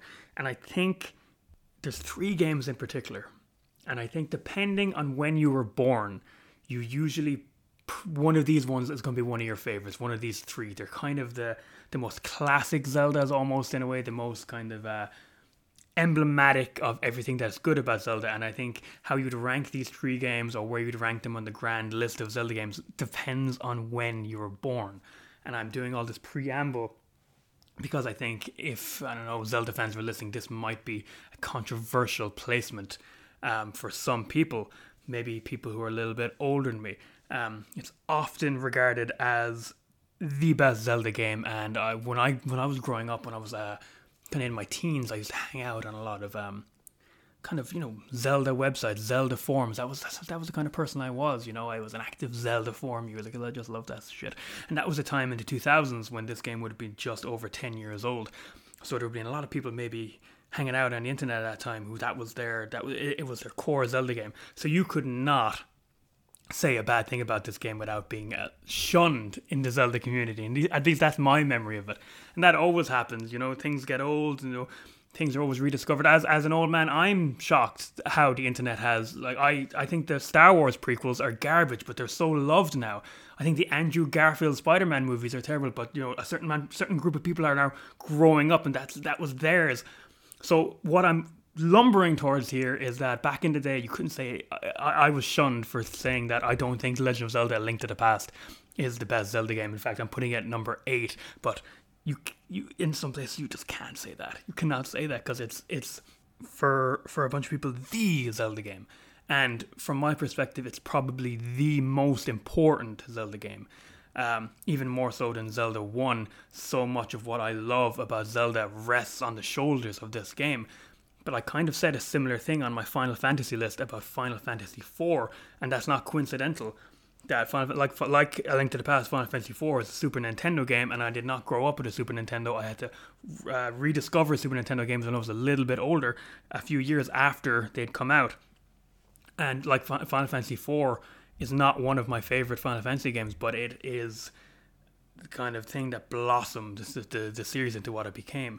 And A Link to the Past, I can't hate it. Obviously, it's number 8. I love this game, but I also can't quite love it than any of the games higher on this list, because as important as it is, I think it was bettered by its legacy, so to speak. But everything about it, almost gives me shivers. The music, the graphics, and the gameplay loop, its structure. This is where it all started. This is where proper Zelda started, with the overworld, with very diverse dungeons that had there were puzzles to solve unto themselves that were all very distinct from each other. It's just that, to kind of begin with the negative, it's just that I think a lot of the more kind of maybe surface level stuff, maybe more cosmetic stuff that I love about the Zelda series, its charm, its personality, whatever way you want to say it, its vibe, isn't really present in A Link to the Past for me yet. I don't think there's a single memorable NPC in A Link to the Past. I think the best Zeldas are full of goofy-ass, memorable characters. And that's a kind of minor in the grand scheme of things, but when you start adding it up, I just think, I think future Zelda games have more personality than A Link to the Past, and I kind of would die on the rock of saying that, and that's, you wouldn't think it, but that's a huge negative against it for me. And despite a lot of ideas being pioneered in this game, they're not quite mastered yet. I think the next 2D Zelda game, which would be on the Game Boy, has the better dungeons. For example, I think the dungeon formula would just be sculpted even better, and I'll get to that when I get to that game. But in saying that, when you go back and play A Link to the Past now, it is kind of unique in a way, because the ideas that it formed were solidified in the next game, the game after next, until, the Zelda formula became very rigid. It became very regimented, and you kind of started seeing the same thing. But these ideas hadn't been kind of set so much in stone yet. So I actually kind of love some of the dungeons in A Link to the Past, because they have very different feel, very different structure. To put it briefly, you structure a Zelda dungeon in a very simple way. You go through the first half of the dungeon. There'll be some ways you can't go. You'll be navigating. You'll get to a point where you get a new item, and then that new item will open up the dungeon, because you'll be able to use it to operate new machinery or whatever, enter new rooms, and it's a kind of much more player-oriented way of kind of opening a dungeon up, because you have to use your own kind of gumption, your own kind of thinking to kind of, how can I navigate this dungeon now that I'm equipped with this item? That's it. But basically, A Link to the Past doesn't really have that. A Link to the Past has much more kind of rigid. Here's the first half of a dungeon, and you go through a door, and you're in the second half of the dungeon. But because there's so many Zelda dungeons post A Link to the Past that are kind of designed in a similar way, these ones have become retroactively quite fresh. And some of my favorite Zelda dungeons in the game are in the series, are in this game, and they're actually Again, the kind of annoyingly complicated ones. They're the later ones. I was just like, on the lead up to doing this list, I was just like hanging around different places on the internet, and I just happened to find someone saying they replayed A Link to the Past for the first time in years and liked all of it except the Ice Cavern, which is the second last dungeon in the game, which is a really complicated dungeon. And it's really complicated in very simple ways. You move a block, and then the block blocks a passage, and suddenly a whole chunk of the dungeon is cut off to you because you've moved that block, and you moved it because you needed to get to another direction, but now you can't go in this direction, and it's so simple. And then suddenly you have to find a whole new way to find a way back to the first chunk of the dungeon you've already been to. And I love that stuff. I think that stuff is great. That's the stuff I wanna fuck with. But I was shocked that someone said it was their least favorite dungeon. Well, I think it's the best dungeon in the game. But I don't think I can really come at A Link to the Past in the same way that, maybe a lot of people can, because I just simply didn't grow up with it. Now, I played it when I was young, but I didn't grow up with it. I wasn't young, and I'd played Ocarina of Time. I'd played Link's Awakening. I'd played all these other games before I came back and did A Link to the Past. So I think there's some elements of it that if you were a child playing this for the first time would just stay with you forever, and you'll always love this game. And things that became Zelda fixtures, like beating up chickens because it's fun, and then suddenly the chickens swarm at you and start attacking you. That came from A Link to the Past. Discovering the Master Sword for the first time. This is all A Link to the Past. It did it all first. But kind of playing it, with my more kind of, I don't know, from my more cynical vantage point, I just think it's, I think the overworld isn't super fun to navigate in A Link to the Past. This could be a me thing. It kind of gives me a headache. I find coming out of a dungeon in A Link to the Past and having a new item to mess with and trying to find the exact place in the world to use this item is not the funnest it's ever been in a Zelda game. It's a little bit obtuse, a little bit unclear, and the way the screen scrolls, it's as you navigate. The overworld gives me a headache, especially when I'm stuck, and that could be a little bit sacrilegious too. But I don't love the overworld of A Link to the Past. I don't love sussing it out, especially since a lot of the rules that Zelda would establish post this game are pretty ironclad, in my opinion, on making a better Zelda game, a better game in general. There's a point in A Link to the Past where you can get into a dungeon, you can get to its boss, and you cannot have the correct item to beat that boss. Now, I'm not saying there's a few examples. I think there's only one that I can think of, and it's unlikely that it will happen to you, but it can happen, and it did happen to me one of the times when I played this game, when the game wasn't fresh in my head. And that's the kind of stuff I don't look back fondly in terms of, it hadn't solidified into the Zelda formula yet. Maybe that's a good thing, but in a lot of ways that's bad. You shouldn't be able to work your way through an entire dungeon, get to a boss, only to realize you cannot beat the boss, and you have to go venture off and find this item, or in my case, look up a walkthrough. What did I miss? And anytime you have to look up a walkthrough, especially in a game like this, it's like a failure on the design, and it makes the game immediately more engaging, because these things are about being picked apart and unsussed and unfurled. And anything else I would say about A Link to the Past would be the hide of nitpicking. I do have small issues with it, but I don't think they're worth bringing up.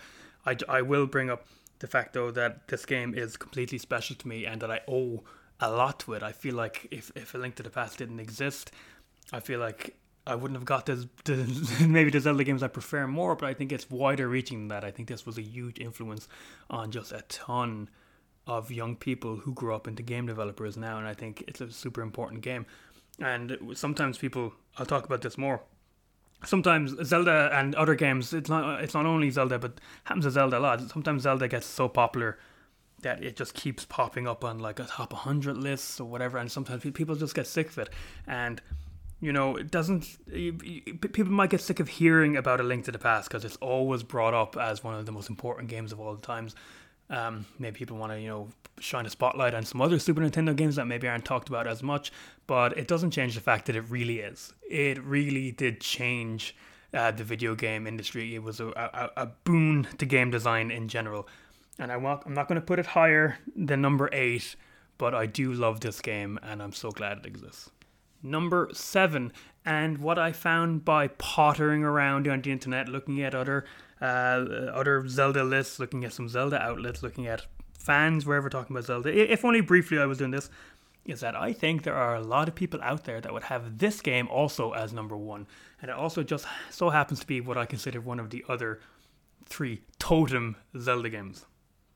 If you were born in a certain time, I think this is going to be your absolute beloved Zelda game, most beloved Zelda game, and the opposite of Link to the Past. This came out when I was a little bit older. In fact, this game came out when I was 18, and my years of 17, 18, around that might be my most disliked years of my life. So I think that might colour a lot of games that came out then. But that's not fair to this game, which is The Legend of Zelda Twilight Princess for the Wii and the GameCube as well. But most people would have played this on the Wii. And I have played and replayed this game so many times. In fact, it's probably the game I've replayed and played the most amount of times out of all the games that I don't think is perfect. A lot of the games that I've played 10 plus times I think are perfect, and I love going back to them because they give me the fuzzies. I have just a ton of problems with Twilight Princess. I do, and I hate to say it. I really do, but I also think it has some of the best Zelda has to offer. And it is such a certain... It's hard to describe. It's such a particular certain vibe for a Zelda game. I think it's almost the most mature one, at least in its tone. I think I would compare it a lot to kind of Peter Jackson's Lord of the Rings and the kind of tone that game was hitting. That's very what Twilight Princess is for me, a kind of Japanese, more anime, more Zelda version of that. But I'm not of the opinion that the storyline of Zelda games are super important. And even less so the kind of whole way that they connect as an overall franchise. Maybe I should have said that earlier, but I'm not very interested in the overall timeline of Zelda games, which Nintendo announced officially about 5-6 years ago, a list of how all these Zelda games connect. And I do think Zelda games can have really good story beats, but I think more so than that, they have great worlds to get sucked into. They have memorable characters, yada yada. So I think a Zelda game attempting to be more traditionally story driven by means of having more cutscenes, having more talking in it, is not necessarily a good thing from my point of view. And this was the first time I've seen this in a Zelda game. It was Twilight Princess, which decided to kind of put more of an emphasis on a kind of a grand, sweeping narrative, a kind of an epic story. And Skyward Sword did this as well. I've already talked about Skyward Sword, and I think it's actually a negative to both of them, in my opinion, because as good as the world of Twilight Princess is, like, the story is, it's fine. It's a good, like, it's still a traditional Zelda story, you know? And all Zelda games are traditional Zelda stories, and it's the window dressing on each one that gives them their added personality. And Twilight Princess window dressing would have spoken for itself without more of an emphasis on its story. But what you do get is a darker world, a darker story, and to kind of single it out, it attempted to do kind of almost character arcs. So there'd be a whole arc at the beginning chunk of the game where Link is trying to rescue some children who are kidnapped from his village, and that would be the kind of narrative arc that would carry through that part of the game. But that's a good idea in concept, but it actually ends up messing with the structure of the game, or more accurately, it ends up messing with the pacing of the game, because the pacing of the game is dictated by you being in the overworld and then being in the dungeons, to simplify perhaps, and have a story moment where one of the children gets captured by an orc guy and you fight him on a bridge. To do a set piece, kind of, yeah, it's a memorable set piece in and of itself, but it slots inelegantly into the Zelda formula, in my opinion. And Twilight Princess, especially the first half of Twilight Princess, or perhaps the first half, I was going to say first third, but I think about the first half, is very badly paced. It's very inelegantly cobbled together, despite the fact that the content itself is always good. It's always good stuff. And just while I'm riding the negativity train, I have to talk about the opening couple of hours of Twilight Princess, because I've put so much thought into them because I hate them. And Twilight Princess was a launch title for the Nintendo Wii. And we're kind of in the era of the Switch now, and so Nintendo are doing fine. We don't have to worry about them. But you have to remember that when the Wii came out, Nintendo were just come off the N64 and GameCube eras, which was them very much in last place. The Wii's success was a return to glory for Nintendo, and it was a return to a much larger player base. The Wii was a huge seller that Christmas or whatever when it came out. And let's be honest, the game everyone was playing, the game that, you know, non-traditional gamers of the time were playing, your grannies or whatever were playing, was Wii Sports. That was the big one. But I am always of the opinion that if Twilight Princess had a better opening couple of hours, you would have got a lot more people who weren't big gamers into the Zelda franchise and into gaming in general via Twilight Princess, rather than, I'm not pooping on Wii Sports. Wii Sports holds a great place in my heart, but Wii Sports is a novelty. It is. It's a party game, and I'm talking about using the kind of ubiquity of the Wii console to get people into proper games, into a Zelda game. It should have been Twilight Princess, and I'm sure it was in a lot of households. I'm not saying this didn't happen.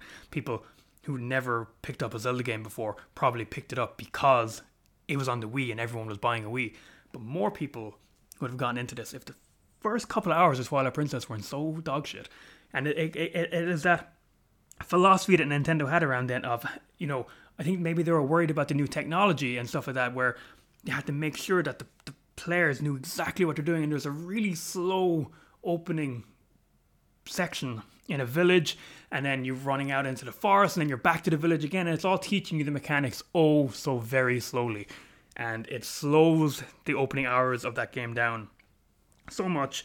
And it's all said, like Skyward Sword has a really slow opening that's almost equally as bad as well, but I'll give it a little bit of credit that at least it's set in the Skyloft, which is a location you will be returning to again and again, so at least it's making you intimate or aware of an area that you will be returning to a lot. And in terms of story, it's taking time to develop the romance between Link and Zelda, which will be the spine of that story. So at least it has other things going on in its terribly slow opening hours. I'm not justifying them, but it has more going on. Twilight Princess has none of that. It's just set in this village, and it sets up its story slowly when it could have set up its story quickly. And I always hate the opening hours of Twilight Princess, and it's easily the worst part of the game. But what you have outside of that is just this truly epic games. I do think is badly paced, but it was going for size at the time. It was trying to be a traditional Zelda game, but just put more dungeons in and have a big open Hyrule field, have a big open world. And I think the Hyrule field of this game is a little bit barren, a little bit empty.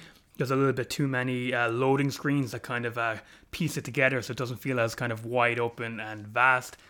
But it's still a cool world to explore, and there's a lot of cool locations that have a lot of beautiful atmosphere in them. There's a combination of, the graphics of the time and the music, and like I said, the kind of darker, more melancholic vibe that Twilight Princess has over so much Zelda games. And the dungeons are also fantastic. I think the dungeons in the N64 games are better. Personally, I think they're more difficult, more challenging. But there is no Zelda game ever made that rides the line so well of having challenging dungeons intricately designed that also just kind of guide the player through them. You almost don't see or feel the invisible presence of the game designers helping you through these dungeons and making sure you don't get stuck in them or don't find them too complicated. Now, like I said earlier on, personally, I prefer getting stuck. I like the complicated dungeons. I like straining to figure it out. For me, that's more fun. It's more the challenge is fun, but it doesn't mean I don't respect the hell out of designing these dungeons that are like on surface level complicated, but just through the strength of level design, they're not that complicated, and they don't do that in any way like in Skyward Sword, which is give you just a way too many hints. That would give you just way too many hints. They just do it from a clever level design that will funnel you to where you're going without you even knowing. That's what I love about the level design or the dungeon design of Twilight Princess. It's like the perfect middle ground of challenge, where it's not too simplistic and it's not too complicated. And to add to that, you have some of the best design in terms of atmosphere. Just these locations are amazing.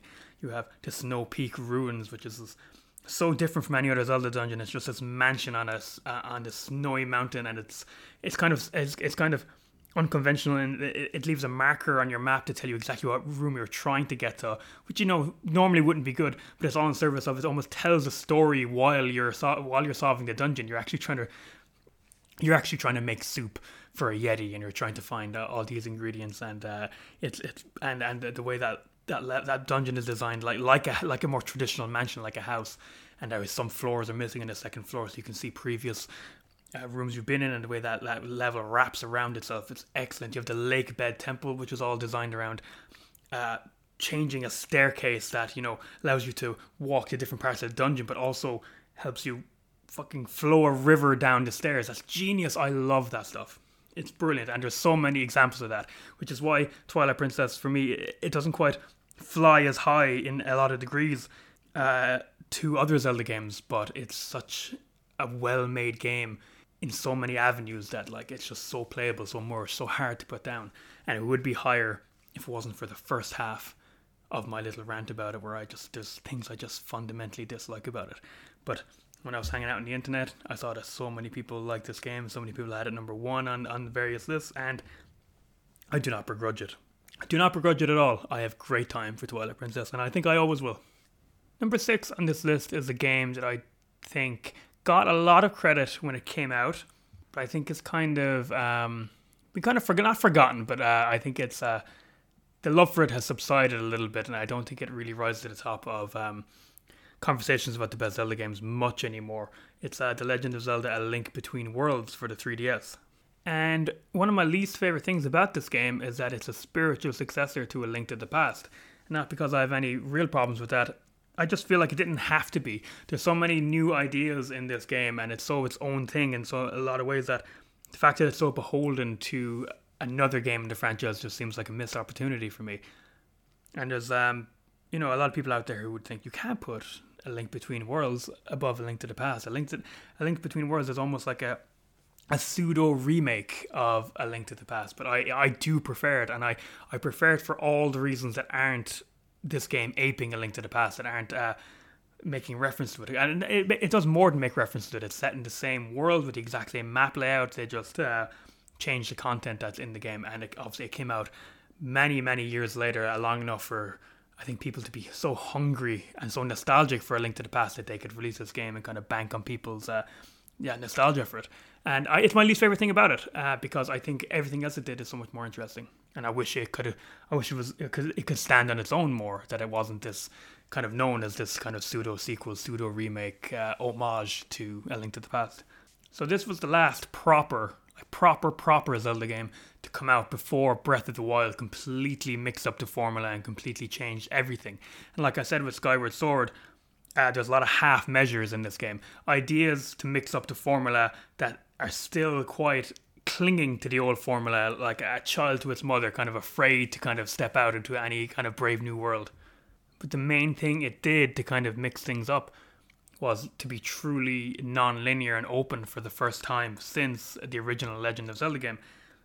To some degree, there is a kind of a prologue bit of the game that you have to do in a certain order. You got to go to these dungeons, and then the game opens up and you're in the land of Hyrule, and there's 8 dungeons you have to go to. And in any other Zelda game, you go to dungeon 1, you get an item, you figure out how to use that item to get to dungeon 2, keep going. Not so much in this one. You can go to any dungeon you want in any order. And I said earlier on that I kind of get a headache from A Link to the Past overworld, and like I said then, that could just be a me problem, who knows.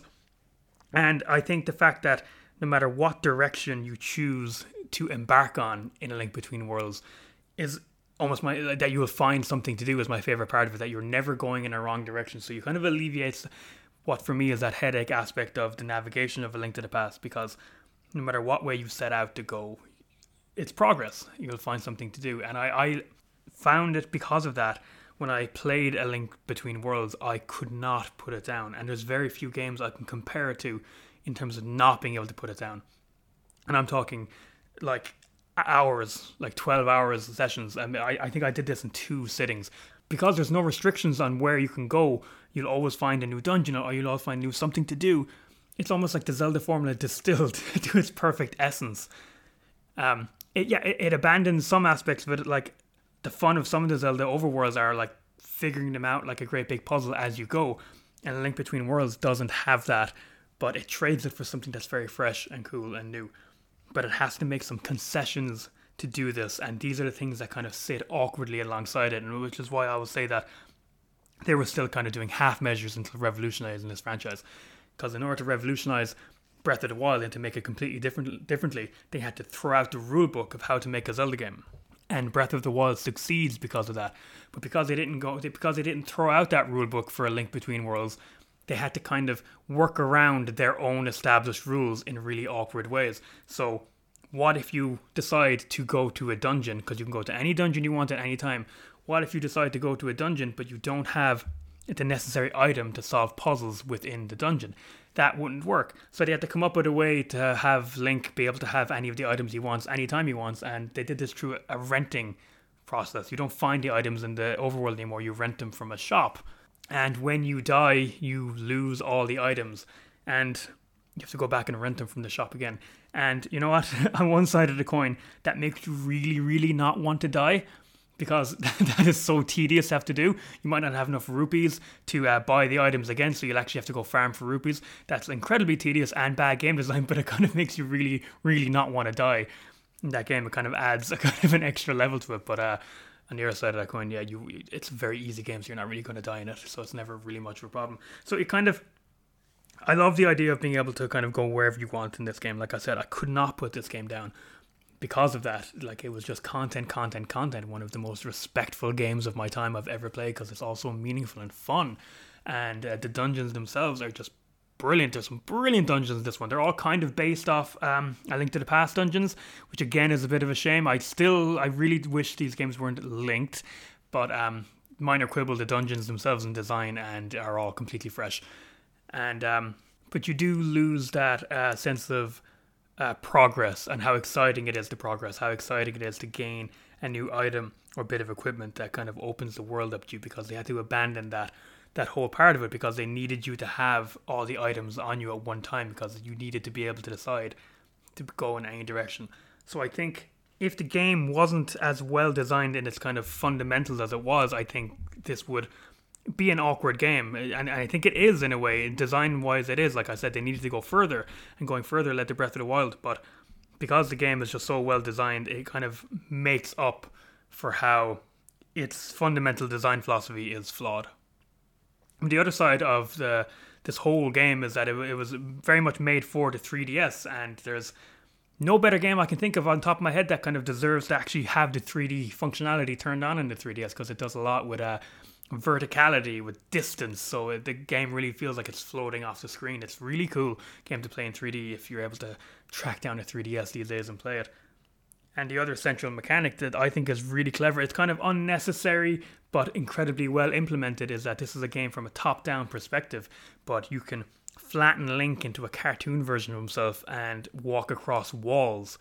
And it just changes the whole dimension of a game that essentially operates on a 2D plane and rewires your brain to look at the world differently. And like, it's the last thing I brought up, because it's not the thing that came to the forefront of my mind when talking about this game. It's all the other stuff, yet it's a brilliant mechanic. I think it's personally one of the best kind of, I don't know how to describe it, inessential but insanely clever one-off Zelda mechanics. I think it's a brilliant one. And like I said, the best thing about it is how you just kind of you look at a very classic type of game very differently, because this new mechanic opens it up in ways that you never think of before.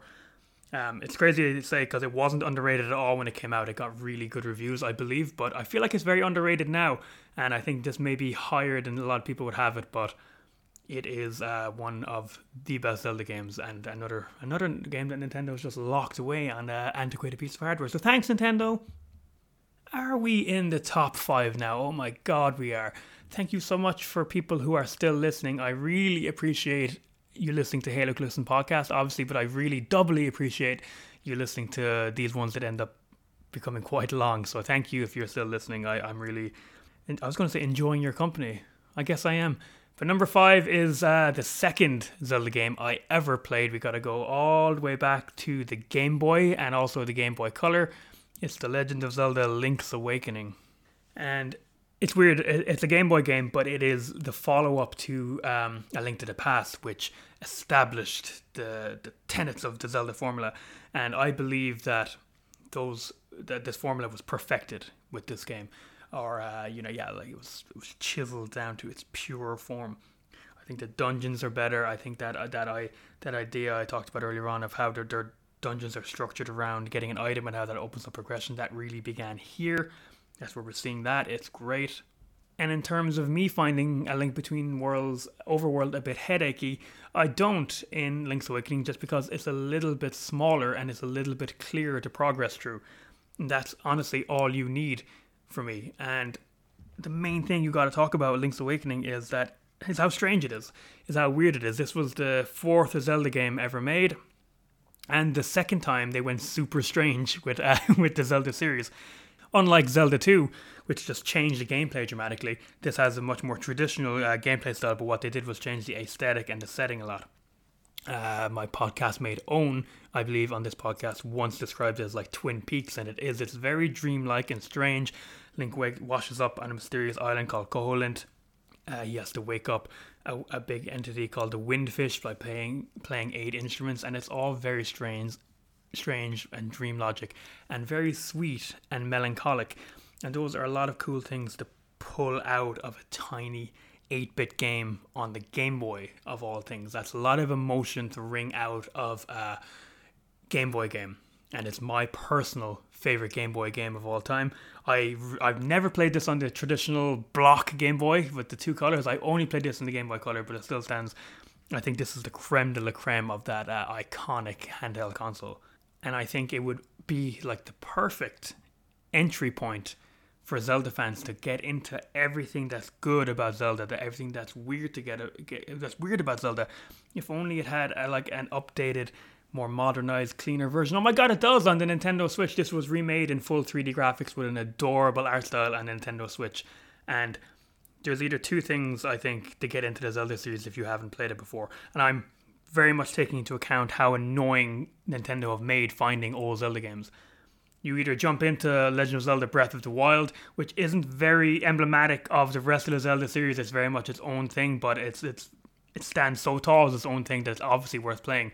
Or you get the Switch version of The Legend of Zelda Link's Awakening, and that is a classic 90s Zelda game that will have all the things that make a 90s Zelda game, and also in a cleaned up, shiny new version. So that's where you got to go. But Link's Awakening for me is one of those games, and there's many games, and we all have these games where I can't hear the sounds from it without being transported back to just a particular time. I just remember sitting in the back of my car driving back from a holiday playing this game. It just transports me back, and you're going to remember that with any game you play when you're young. But I think Link's Awakening is so perfect. It's such a perfect conduit for that kind of emotion, because the game itself is so melancholic and dreamlike and nostalgic itself before it even became decades old. It's just one of the most personable, charismatic games ever made. I'm talking about it like it's a person now. And I couldn't recommend that Switch version more, but my fondness will always lie for the original 8-bit Game Boy one. Oh, and another weird thing, it has a bunch of Mario enemies in it, and Kirby's in it as an enemy. It didn't really have the rules of other Zelda games. I think the designer kind of described it as, because it was on the Game Boy, they could make a kind of deconstruction or parody of Zelda games, and that's kind of what it comes across as. It's both straight-faced and kind of winking at you. It's a really strange, whimsical game, while being kind of tinged with sadness. And yeah, just reiterating that, which is a great thing to get out of a Game Boy game. Not many Game Boy games could do that. Garfield, the game, couldn't do that, alright? And it tried. Number 4 now, and I'm just going to start getting aggressively hyperbolic because these are just my games. These are my favorite games of all time. I say these top 4 games are probably all of my top 10 games of all time, and I can't help it. I'm just built that way. I'm just that type of person. The Legend of Zelda The Wind Waker was really controversial when it was announced, because it had a strikingly different art style than people were used to with Zelda.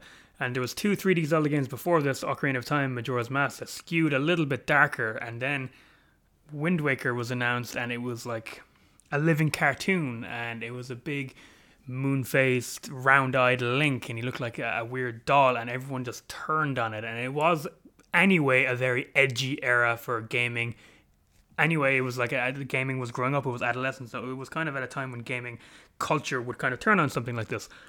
But I think nowadays it's looked back on with, if not fondness, then absolute adoration. I think it's one of the most beloved Zelda games. But beyond its different art style, its setting was completely different as well, and these things merge together in such an amazing way to the point where it just has such a distinct vibe, such a distinct atmosphere. I say this a lot with games that I like, but I love being in this game. I love when I haven't played this game for years and I turn it on and I'm in The Legend of Zelda Wind Waker. It is comfy, cozy, beautiful. And another controversial thing about this game is that it's set in an ocean, and you're sailing the ocean, and it's quite empty. It's huge, and there's no loading screens, which was a big deal on a GameCube game back in the day. But the kind of concessions that had to be made to make this brilliantly big open world was to have all the kind of islands you visit on are very small, because the GameCube literally couldn't render anything bigger. So they kind of designed the game around the limitations of the GameCube, and which means that there's kind of a lot of silent sailing between landmarks in this game, and they do try to pepper things along the way for you to discover and enemies and items to collect. But it is a lot of empty sailing, and people hated that at the time. A lot of people hated that, and it was a huge bone of contention. But to me, it's just so key to the overall vibe of Wind Waker, to the wanderlust it inspires. That Zelda games are always so magical at evoking the spirit of adventure, and they've done it in many of their games. And this is just a different form of that. And there's something very much about everything coming together in the Wind Waker when you're sailing in. The cartoonish graphics, the way the water is far from realistic, but it's just kind of blue as the sky, and you're sailing on it, and your boat is creaking, and you're alone, and it's just the wind, it's the graphics, it's the sound design, it's the music, it's how tiny you are in your little boat against a massive blue sapphire ocean. And so many games would kill for that kind of atmosphere. So it's never a game I got bored about being in. It was always a joy to kind of be in it, and like a bit of a stereotype, sometimes it's not about the destination, it's about the journey. And I sometimes think, why would you play these games if you didn't kind of just like being in them? I guess people might have thought Wind Waker kind of wasted their time, and I guess that's true. I'm kind of arguing with myself here now, but I've never felt that with Wind Waker. I felt like it was always the sailing and the huge empty world and the blue ocean and the tiny island speckled across it was always such an intrinsic element of that game. Because this game doesn't have some of my, other things that I love about Zelda games. It doesn't have some of my favorite dungeons.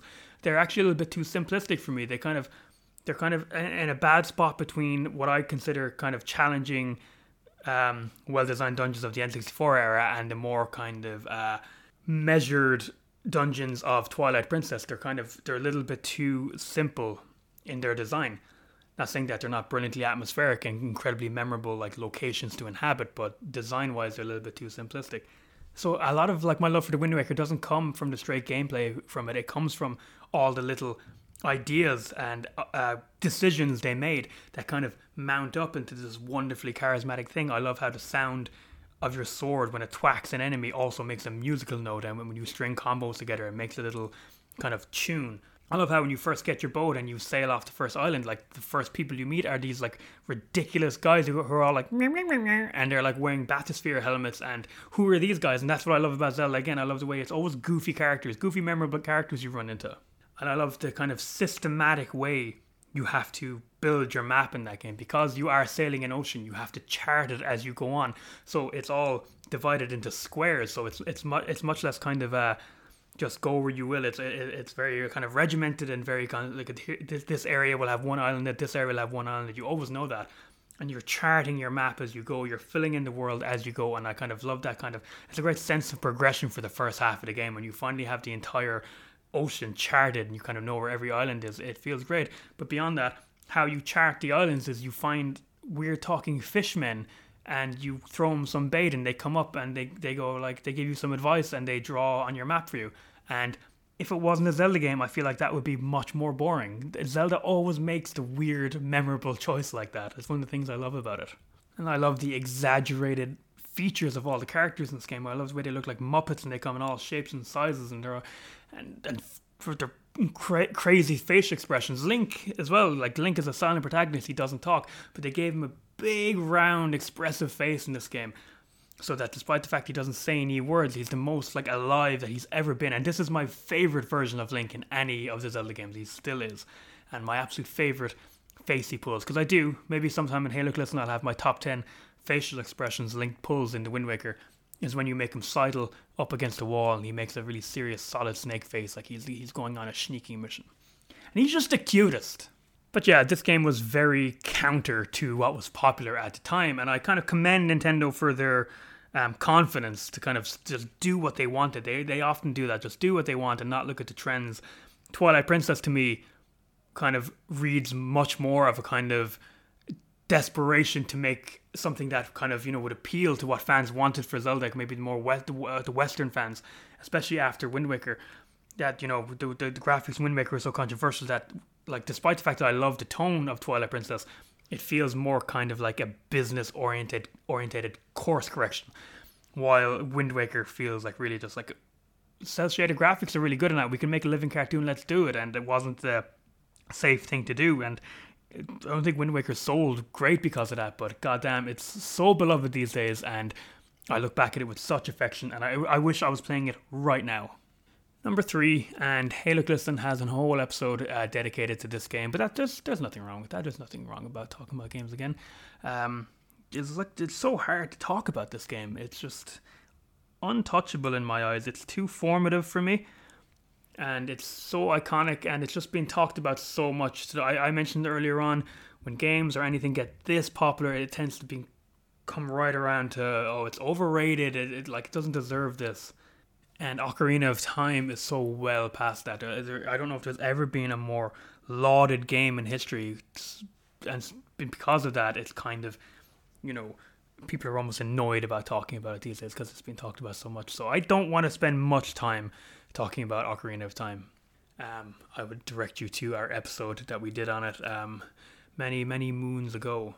But it deserves it. It just deserves all of it. And this is my totem Zelda game. This is the one that I was 9 years old when I played the first time. It was my first Zelda game. Maybe if I'd played A Link to the Past, I would love it more. I would love Twilight Princess more if I was a kid in the Wii era. But no, I was a kid when the N64 came out, and I played this game, and there was nothing like it.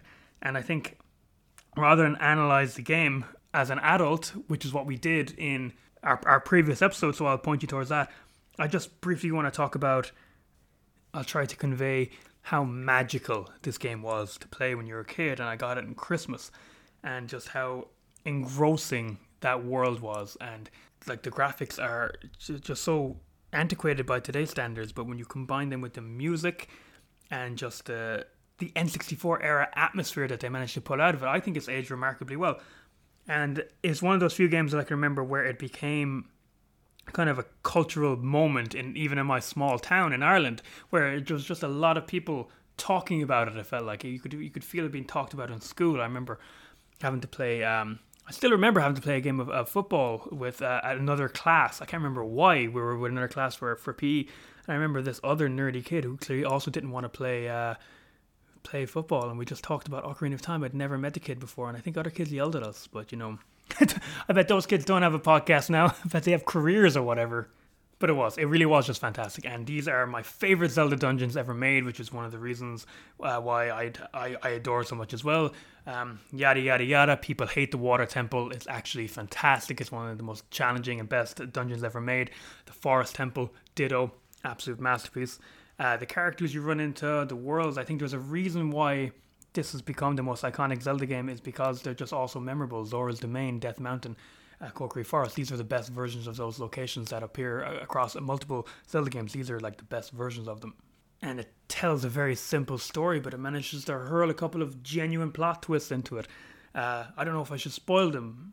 Zelda Sheik, I already spoiled it. These were huge things when you were a kid. The very fact that you time travel a third of the way through the game and become an adult rather than a child was a huge twist, and it was a huge shorthand to tell a compelling narrative in a game that wasn't that interested in telling being a huge story-driven experience. But the fact that you had two eras 7 years apart of the same world to explore, one ruined and one peaceful, was just shorthand for good, engrossing storytelling in a way that only a video game can do. It was just so far ahead of its time in a lot of ways, and ways we take for granted. Being able to lock onto enemies, so Link is facing an enemy when you're fighting them in a 3D environment, was insane. That was like an insane thing to do. It was just in an era when 3D games were so young. Nintendo had done it once already with Mario 64, which is proving how revolutionary and versatile this new form of video game making could be. Ocarina of Time is the next one, and I don't think Ocarina of Time is quite as iconic in terms of 3D movement like Mario was, but almost in every other way, Ocarina of Time is kind of the next step in Nintendo kind of really showing the world how to make proper 3D games where, not just telling a story, but, navigating these 3D worlds and constructing 3D levels, how this can be done in a compelling way that makes them feel living and breathing and just all these years later still so compelling. Okay, number 2. And I don't have much wisdom to impart. I don't have any adages I could throw at like young folk or anything like that. But there's not much I've learned through my years. But as a Zelda fan for almost all my life, there is a phenomenon I have observed. And I'm not the only one to observe. This isn't a fresh take or anything like that. But Zelda fans always hate the newest Zelda. There will always be backlash towards the newest Zelda. And then when the newest Zelda comes out, the one before it will get a new kind of perspective on it, and that will become beloved again. And this didn't happen to the same degree, but it's happening right now to The Legend of Zelda Breath of the Wild, which was a game that was so huge that it didn't really follow this phenomenon at first, but now I'm starting to see it. Now I'm starting to see it a lot, where Zelda fans, are really turning against Breath of the Wild these days, because it is so different from regular Zelda games. And it's very much looking like with their next game, which is for now just called Legend of Zelda Breath of the Wild 2, that they're following on from that formula. So there was a lot of people lamenting the fact that we might not get our traditional Zelda games anymore, and Nintendo are going to follow this new format. And there are 19 games on this list. There are very few gaming franchises that get 19 games. And even if you separate them out between their two versions, okay, so Breath of the Wild would be the 6th 3D Zelda game. That's still 6 games in a franchise, and 19 overall. I'm very much of the perspective that Nintendo do not owe us any more traditional Zelda games. There's games that I love, like, Banjo-Kazooie. I got 2 of those in my life, and I'm dying for another one. I've been given 19 Zelda games throughout my life. If Nintendo want to mix it up and not do another traditional Zelda game, I'm fine with that. They've given me enough. The amount of happiness over the years that I've garnered from this franchise, I can't even quantify it. This franchise has made me so happy. And I know we're not supposed to love things. We're supposed to love, family and friends and, all that stuff. But, I love things. I love video games, man, and I love Zelda, and it's made me so happy. So I feel like it would be greedy for me to bitch and moan about wanting a new traditional Zelda game when I've gotten 18 other ones. And I think it would be especially bitchy of me because they may not have made a classic Zelda game. They may have abandoned a lot of the structure, a lot of things that make Zelda, but they did it in favor of making fucking Breath of the Wild, one of the best games of all time. And it's become so popular that there is, of course, a huge backlash against it in a lot of ways. And I'm not saying there shouldn't be. Please, if you hate a game that's popular, be vocal about it. Don't be a goddamn sheep, you sheep. But it won't change my mind. I can't change the perspective that this came out in 2017, and in my old man eyes at the time, I've been playing games for so long, and especially a game that was, a new iteration of a franchise that began in 1986. It just felt like one of the most important moments in games. It was just so good, so fresh, and I think the fact that this game has still been talked about a lot kind of, speaks for itself. And it revolutionized and changed the Zelda franchise by, ironically enough, going way back and looking at the very first one. That first Zelda game, which is the only one where you could go off in any direction you want. And that was the kind of main influence on Breath of the Wild, that it's truly an open world game. Zelda games are open. They have big green fields, Hyrule Field, but they're structured in a very particular way where, you can go off the beaten track, but the game will stop you in your tracks if you're not supposed to go in this direction first.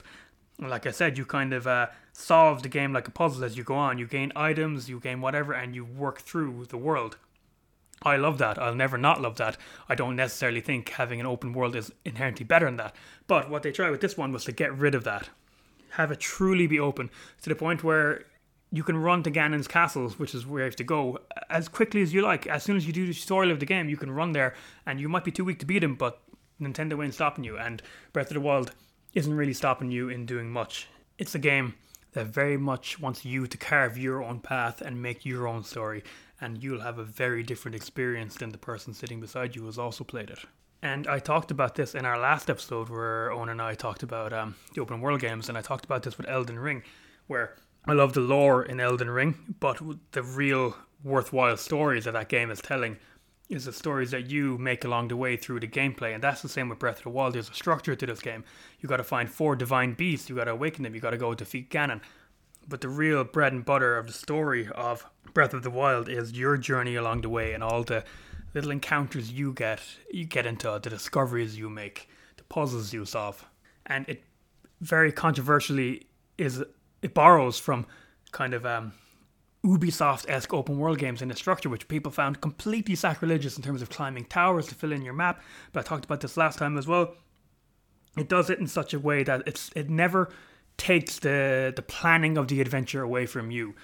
Like if you get a map filled in, it's still a blank map. You could literally got to stare at vistas and find something of note and mark it on your map if you want to go there. If you don't want to mark anything, you just pick a compass direction and walk, and you're always directed towards goals expertly in Breath of the Wild.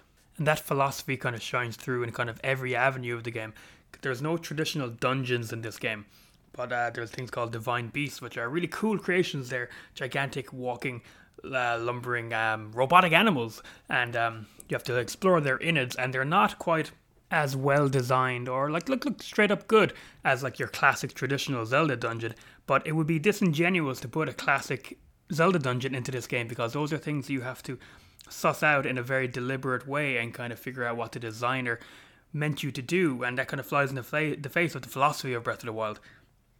And I have a ton of respect for Nintendo for kind of going through that philosophy in every avenue of this game, of abandoning classic dungeons in favor of these divine beasts, which are excellent in their own right, but are very much kind of ways for player interpretation of how to solve puzzles, which I love as well. And that's the same with the shrines, which there are 120 of hidden in the game, which are small mini dungeons that have a kind of a singular puzzle to solve. But go on YouTube and watch players solving these puzzles, and they're doing it in ways that Nintendo clearly never meant. And that's what Breath of the Wild is all about. It's about players discovering ways to play this game, to break this game, for lack of a better word. And it's been so wonderful over the years to see the things that the players have managed to do with this game. Because once you finish your tutorial part of this game, an area called the Great Plateau, which is one of the best tutorials in gaming history, you kind of have all the equipment you're going to have for the rest of the game, all the abilities, these things called runes, which are kind of your magical skills. And they're so malleable and customizable in terms of how you can use them, that you can just kind of discover things on your own. And that means it's just a wonderful kind of world to explore that way. But it's not one that you're kind of intricately figuring out. It really just is an open playground for you. And with this game's colossal success, this could be the model, the structure that Zelda games take from now on. And if that's the case, yeah, it's not classic Zelda games, but it's a very good model to structure a franchise around. But in saying that, don't write Nintendo off. There was a time when people thought Skyward Sword was going to be like, what was going to be representative of what Zelda games were going to become, and that wasn't the case at all. Just not to end on a negative note with Breath of the Wild, but for the people who are very concerned about the sanctity of classic Zelda being lost with this new version of the game, I wouldn't write Nintendo off. I think there's going to be a ton of surprises in the sequel. But I have to circle back to, if this is now what Zelda games look like.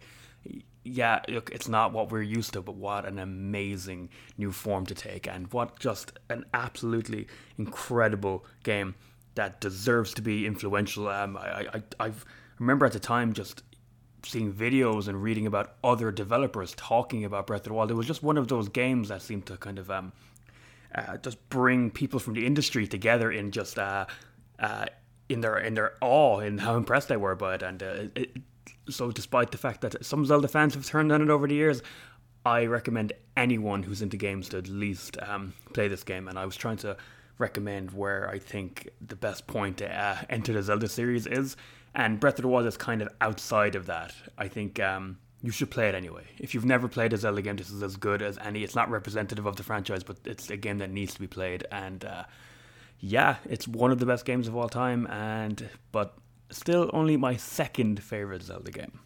So, time to finish off this list. Thank you so much if you're still listening. That's so nice of you. This is a very long episode. If you are a Hey Look Listen aficionado, there's 3 of us, Liam, Jonathan and Owen, we're the aficionados. You'll know what my number 1 is already, because we did an episode about our favourite games of all time, and my favourite Zelda game of all time is also my favourite game of all time. It is The Legend of Zelda Majora's Mask. And since I've talked about this game before, I will direct you towards that episode, our favourite games of all time. I think I did a really good job selling it. But for this video, I want to talk about Majora's Mask, but also kind of put a kind of a bow tie on my entire feelings on the Zelda series as a franchise. Because somewhere along the path, the Zelda series seemed to kind of gain a reputation for being very samey. At least it did with certain people and a lot of people who haven't played it. And I think the reason for that is because it often leans into the same story beat. So, it is often just saving the Princess Zelda. It's often the same villain. And, like, the structure can be very similar in a lot of games. Like, let's take Wind Waker and Twilight Princess, for example. Like, stylistically, they couldn't be too further apart. One is this candy-colored cartoon adventure, and one is, like, really dark and grim. But if you take the model of that game, how it's structured, they're the same. You begin the first chunk of the game where you have to go to 3 different places and gain 3 MacGuffins. Then there's a big story moment, and then a change happens in the world, and you do the rest of the game, and the real story reveals itself. And that kind of model was taken from Ocarina of Time, which in turn took it from A Link to the Past. So there's a kind of a structure you can follow through with the Zelda series, and because the trappings, the rescue the princess, and the go to the forest, go to the volcano, go to the water place, because a lot of Zeldas kind of repeat that, I think a lot of people think the Zelda franchise is very samey, and it is on a surface level in a lot of ways. I won't deny that. But in comparison to other franchises that have a lot of games, I think there's few, if any, in fact, that are kind of bring so many new ideas from game to game. Yeah, like I said, surface level Zelda can be very samey, but they're always bringing in new mechanics to build an entire game around, and these new mechanics can sometimes just change gameplay dramatically or add new levels to it, new versatility. So what I'm kind of trying to say is I think the Zelda series is hugely robust. There's so much variety in it and so many new ideas over the years, but there is an alternate universe, perhaps, than our own, where the Zelda series was allowed even more creativity, and it took even more chances and mixed it up more with each iteration. And in that alternate universe, a lot of the Zelda games are more like The Legend of Zelda Majora's Mask, and I always hold it up as the one that's, imagine if with each game Nintendo took even more chances, you'd get more Majora's Masks, because it's very much a Zelda game, of course, and it has all those trappings I mentioned there a while ago. Well, some of them, not all of them, in fact. But it's so very different, and it's so very weird, and it's so very experimental. And it had the honor of following Ocarina of Time. It came out 2 years after it. And it's a very difficult thing. It's a very tough act to follow. It's very hard to make what was one of, if not the biggest game in the world at the time, and have all that praise and accolades thrown at it, and then have to follow it up. And I have a ton of respect for them going the direction of not trying to repeat what they did, not trying to make it bigger, but taking the bones of that game and making a very strange sequel to it. Because Majora's Mask is made off the same engine as Ocarina of Time. It shares a lot of assets. It looks incredibly similar to it. It is unmistakably cut from the same cloth, but it's such a different game. And I love that they just went in a controversial direction with it, because this was a controversial game at the time, but only because Ocarina of Time was so loved that no matter what they make, it wasn't going to be as loved. It could never just hit that success. So I think it was a right idea to go for something strange. And nowadays, kind of the opinion has become the opposite of Majora's Mask. I think it's one of the most beloved Zelda games, but it took a long while for that to happen. I remember when it was kind of very much in Ocarina of Time's shadow, and the lead designer on it was Eiji Aonuma, and he after this ended up basically being given the keys to the entire franchise, and he was Mr. Zelda for a while. I believe he was the creative director on almost all of them after, until Breath of the Wild hit. But I read an interview with him when the remake of Majora's Mask came out into 3DS, and he, openly admitted he hadn't played it since. He wanted to play the N64 one before working on the remake, and he found some of the N64 one unplayable. He completely admitted it. He was just like, I can't believe I let this happen. He was clearly just critiquing his own work, but I think there's some truth to it, because one of the things about Majora's Mask is that it was made under intense time pressure. Nintendo, the higher up, wanted a sequel as quickly as possible, and they were looking at what the competition was doing, like maybe over in PlayStation, like your Tomb Raiders and your Crash Bandicoots. And they wanted a quick turnover. They wanted a game made quickly, reusing the assets of Ocarina of Time.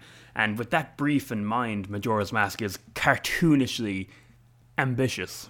it's a Groundhog Day like story where you're repeating the same 3 days over and over again in a land called Termina that has about to have the moon fall on it and destroy it, and you have to keep reversing time and kind of sussing out the world and learning from things that are going to happen and kind of making a schedule. And you can go to the main town, Clocktown, and learn everyone's schedule. And I said that this last time I talked about it, but one of my main reasons why it's one of my favorite games is just that I love sinking back into this game. I love the world of it. And in a similar way, I talked about the original Legend of Zelda earlier on, where I felt I played it in a new era. That when if people who played it back in the 80s played it, they would have kind of they would have been immersed in a different culture of gaming at the time, and it was a culture that suited a hugely ambiguous game like the original Legend of Zelda. I feel the same way with Majora's Mask. I played this in the year 2000 when it came out. I got it for Christmas, and like any game you play when you're a kid, you're just given it, and it's all you're playing. You know, you have the time to play this game. And I think that's the best way to play Majora's Mask, to kind of go into it with no kind of time constraints, because it's a great game to hang around in. And when you're hanging around in it and you're not really worried about progressing or hitting goals, you end up kind of becoming more immersed in the world and kind of discovering new things. Because that's the point of Majora's Mask is not quite to forward momentum all the time, but to kind of hang out in Termina, hang out in Clocktown, and start seeing people's schedules and start immersing yourselves in the schedules, and then suddenly you can kind of get involved in their lives and you can start doing side quests.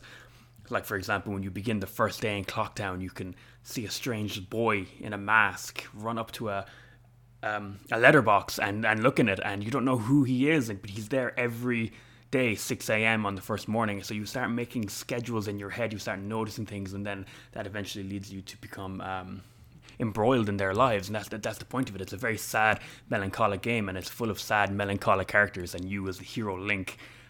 Usually Link is heroic in very kind of fantasy ways, like defeating evil, but this one very much has him kind of positively affecting human lives. He always positively affects human lives, but in an almost domestic sense this time. And like I was saying, IG Enuma just found some of it so unplayable, and I think the reason why is because they had no real time to kind of second guess themselves. This game had to be made very quickly, and I think it gets some of its charm from that almost. I think if they had like double the time to make this game, I don't know, that it would lose some of its purity. But what I'm kind of trying to get to is that I think if you play it these days, in the age of the walkthrough online and whatever, I don't think, like, even if I played it these days, if I discovered it these days, I don't think I would just kind of hang out and immerse myself in this game as much. And I think in a lot of ways it's too vague for its own good, and it's too hard to discover a lot of it. Some of it critical path stuff, some of it not, if you're not kind of just wasting time in it.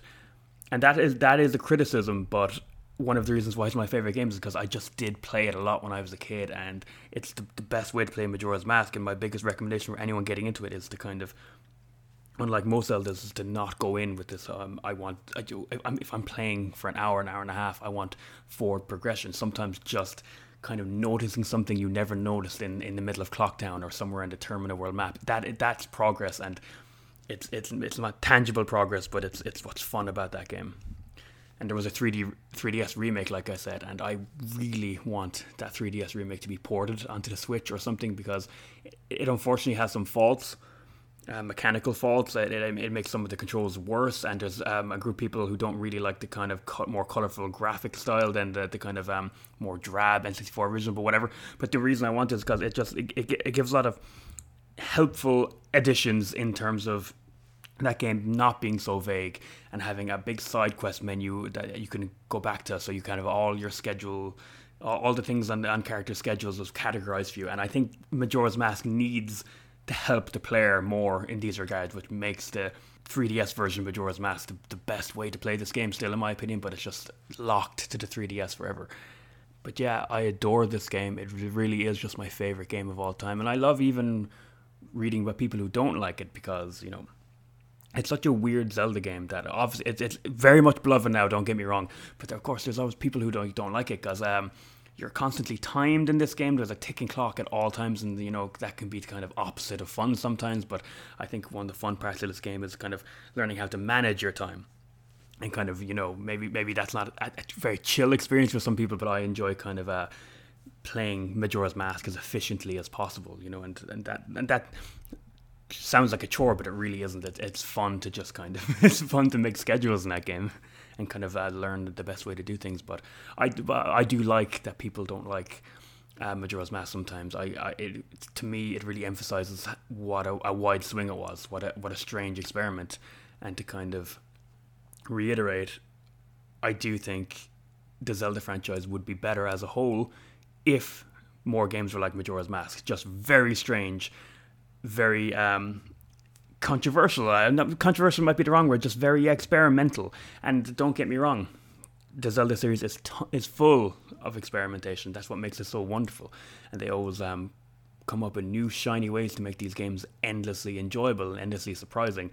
But yeah, there's an alternate reality where there's more Majora's Masks, and I think the Zelda series would be better for it. But in this timeline with the multiverse, at least we have The Legend of Zelda Majora's Mask, my absolute favorite game of all time, and the number one on this list of the top 19 Zelda games. And oh my god, thank you so much for joining me on this Zelda Odyssey. That was 19 games I did there. If you enjoy this kind of nonsense, please, share with your friends. I'm always saying this. I hate it. It's my least favorite part of the recording. But please share with your friends and follow us on Twitter and on Instagram. And thank you for listening so much. And this would be amazing if one person who's never played a Zelda game played any of those 19 games out of this. I would be a happy little camper. But for now, I will just say my name is Liam Sheehan, and seriously, thank you so much for listening, and I will see you next time. Bye, everyone.